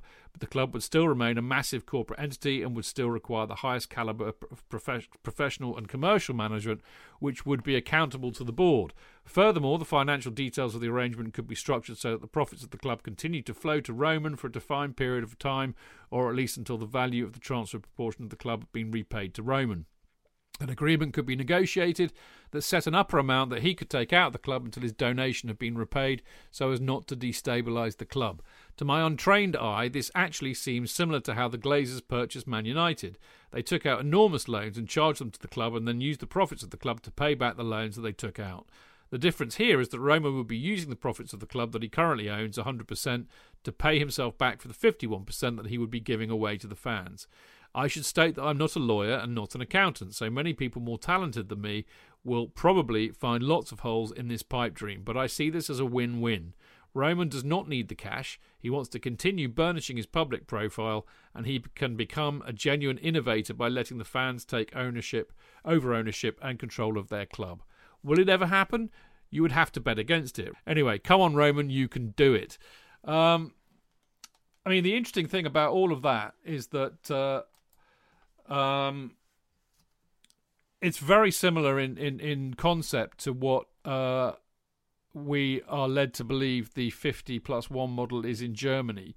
And I've been digging around in this because I'm writing an article at the moment about it. But basically what happens is there's a separation between the clubs become a members club effectively. And they basically you do have fans, not necessarily, I mean, like a Dortmund, for example, they've got this, a lot of these German clubs are basically funded by big corporate sponsors like Audi, Volkswagen, Bayer, you name it. But a lot of them also have like a members club, so you get elected fan representatives to whom the board of the football club division are answerable to. And basically there's a lot more accountability and transparency, and they have to answer to the fans. And I think something along those lines is eminently doable. But I think because we're so far down the rabbit hole of big owners buying the clubs, it would be impossible to get any supporters in any real presence on the board, even though Chelsea are open to having advisors on it. But I think it's a really interesting email, Alan, apart from the libelous bits. And we shall see. You never know. I'd love the utopian dream of the German model happening here for many reasons. And for more on that, read my article for football.london, coming out to you soon this week when I have finished writing it.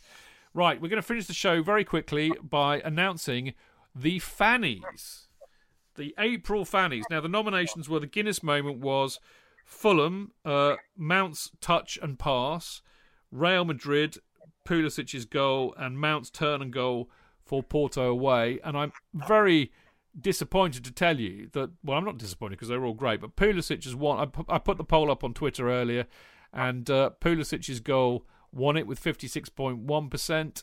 Mount's goal against Porto away, 32.3%, and Mount's turn and pass, 11.6%. I have to say, chaps, I'm a little bit disappointed by that, because I thought Mount's touch and pass for that Havertz goal against Fulham was sublime, and I thought what he did for Porto was pretty special. I mean, I'd have had Pulisic in third there, JK.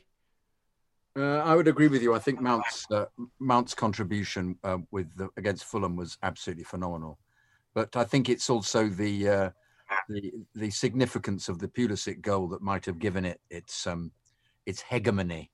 Yeah, they like a goal like that. I put in a very either that or all the Pulisic fanboys voted for him. No, I agree. I think it was the significance of the Pulisic goal, but I agree with you. Mount's, if that would have been Fernandes, can you imagine? Yeah. Sky News, everybody would have gone mental. Yeah, totally. It's just brilliant. Totally. Jaw-droppingly brilliant. Totally. Right, so we got a celery moment, and the nominations were Tuchel dissing Courtois, Tuchel dissing Pepe, and Mount dissing Zaha. So a trilogy of dissings, which is always very amusing for me. And in last place, Tuchel dissing Pepe with basically 15%. Mount dissing Zaha was second with 15%. And the outright winner by a country mile, and I have to say I wholeheartedly approve of this selection, was Tuchel dissing Courtois, which got a whopping 70%. We like a bit of Tuchel dissing, don't we, Marco? His face was a picture. Did you see it? Am I just ahead in the darkness? You are, actually. You are. You do look a bit like Friday the 13th, mate, I have to say. But you've seen this, haven't you? After the Real match, he shook Hazard's hand, and then Courtois came up to shake his hand, and he walked straight past him. Yeah. Quality. Brilliant. And there were quite a few memes, weren't there? There were. It was the one with Zuma. There was. Can't remember what it said in that one. Yeah, great. So there you go. Very deserving winner. I approve of that one. Now the last one this evening, of course, is the Blue Ribbon, which is the Man of the Month, and the nominations were for Mason Mount, N'Golo Kante, and Jorginho. And Jorginho rocked in third with 3%. Mason Mount got 22.5%, and the winner of the Chelsea Fancast Man of the Month is N'Golo Kante, who got 74.5%. No arguments there, Clayton? No, which one? Which Kante won? It's the whole. Well, that's a very good point. I think maybe that's what happened. Both of them won, and their percentages added up to 75%. Did you see that? I think somebody tweeted on Saturday, Billy Gilmore's starting and Kante's on either side of him. Yeah, exactly, and very apt that is too. Worthy winner, JK. We all felt so at the time, didn't we? Oh yeah, completely. I'm very pleased to see Jorginho is even there. Well, because that would never have been the case a year ago. The boy. I've got a bone to pick because I think Mendy should have been in Man of the Month. Yeah, but we had many more nominations. No, you weren't here, with due respect, but we had many. In fact, I can tell you because I got the. I have in my hand a piece of paper, mate. The nominations for he didn't actually make that. Oh no, he did. Mendy. I went game by game, right, and Mendy got nominations for one. I'm amazed he only got one. It's because the Real match wasn't in April. This is for April, right? But he did get a mention, but not enough. Okay. So it got whittled down to Mount, Kante, Jorginho, and Pulisic. We all discussed the three to go forward. Pulisic got bumped. There you go. So it's all very fairly done. But I suspect this month, because that'll include the Real match and others too, that he might do rather well. But we'll see.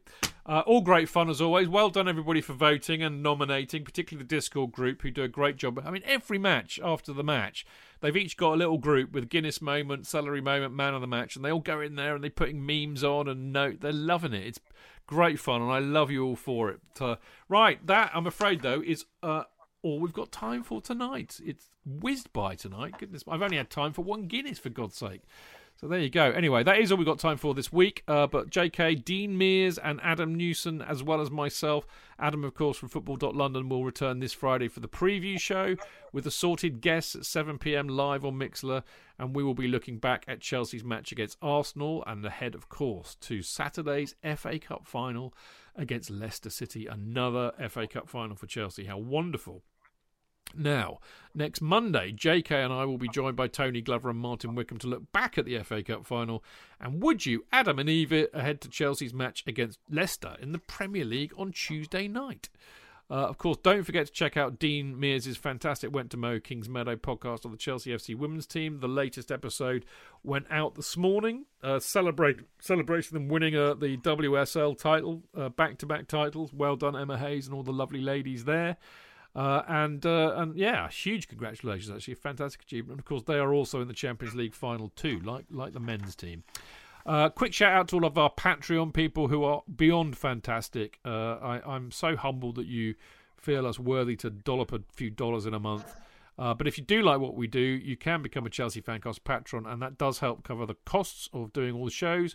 And helps us to continue doing them, of course. Now, you can donate whatever you want. No limit. It's as little as you want, really, or as much as you want. There are no tiers or anything like that. And it is patreon.com/Chelsea Fancast. And if you do sign up, you immediately get access to the wonderful Discord group. And of course, you will get eventually a Kerry Dixon mini banner, a replica of the wonderful banner that hangs in the Matthew Harding end. When I next get a delivery from the States, which has taken a while, but I'll get them out to you as soon as I can. Love getting your emails. Keep sending them in. You can email us, Patreon us, Instagram us, Discord messages, whatever you want to do. The email address is chelseafancast@gmail.com. Get them in by Sunday, otherwise they won't make the show. So there you go. And you can follow us at Chelsea Fancast, me at Stanford Chidge, Jonathan at Jonathan Kidd, Clayton at Goalie59, and Marco Worrell, the legend of Gate 17 himself, at Gate 17 Marco. So there you go. All good. Right, Clayton, lovely to see you. And we've almost finished on time tonight. Very good. 5 minutes. That's excellent. I haven't seen Ange come in and hit you over the head with a soup rolling pin. Rolling pin. She came in earlier. I saw her. She came in earlier. I saw her too. Yeah. Checking up on me. Yeah. Making sure I wasn't watching anything inappropriate on my phone. What, like me and JK and Marco? That's quite inappropriate. I'm in for it. It's been brilliant. It's great. Lovely to see you, as always. Yeah, you too, mate. Always lovely to see you. And as for you, Mr. Worrell, lovely to see you, but lovely to see you looking so well, mate. You are looking very well. Thank you. Yeah. Thank you. I'm really, really, really looking forward to Saturday. You got a ticket, haven't you?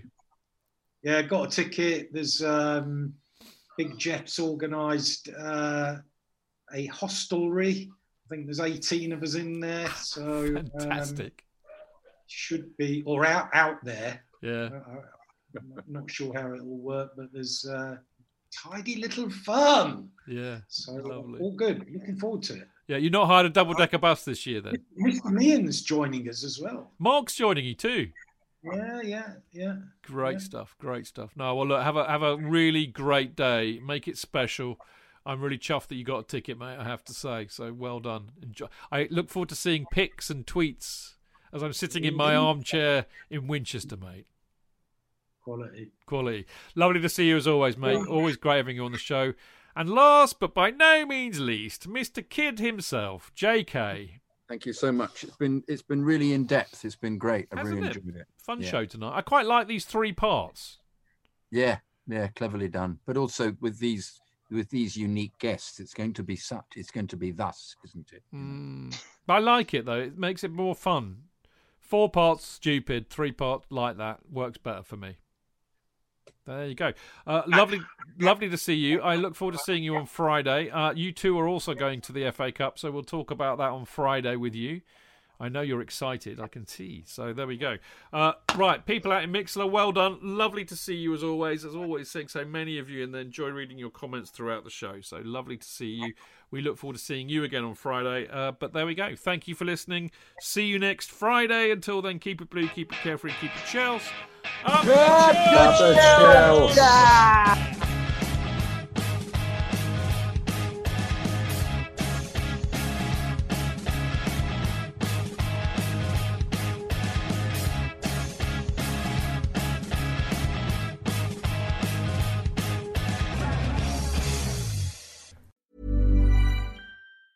Jetzt bei KFC. 34 Tage, 34 Angebote. Sicher dir jetzt legendäre Rabatte zu EM. Nur in der App und auf kfc.de. KFC, legendär lecker.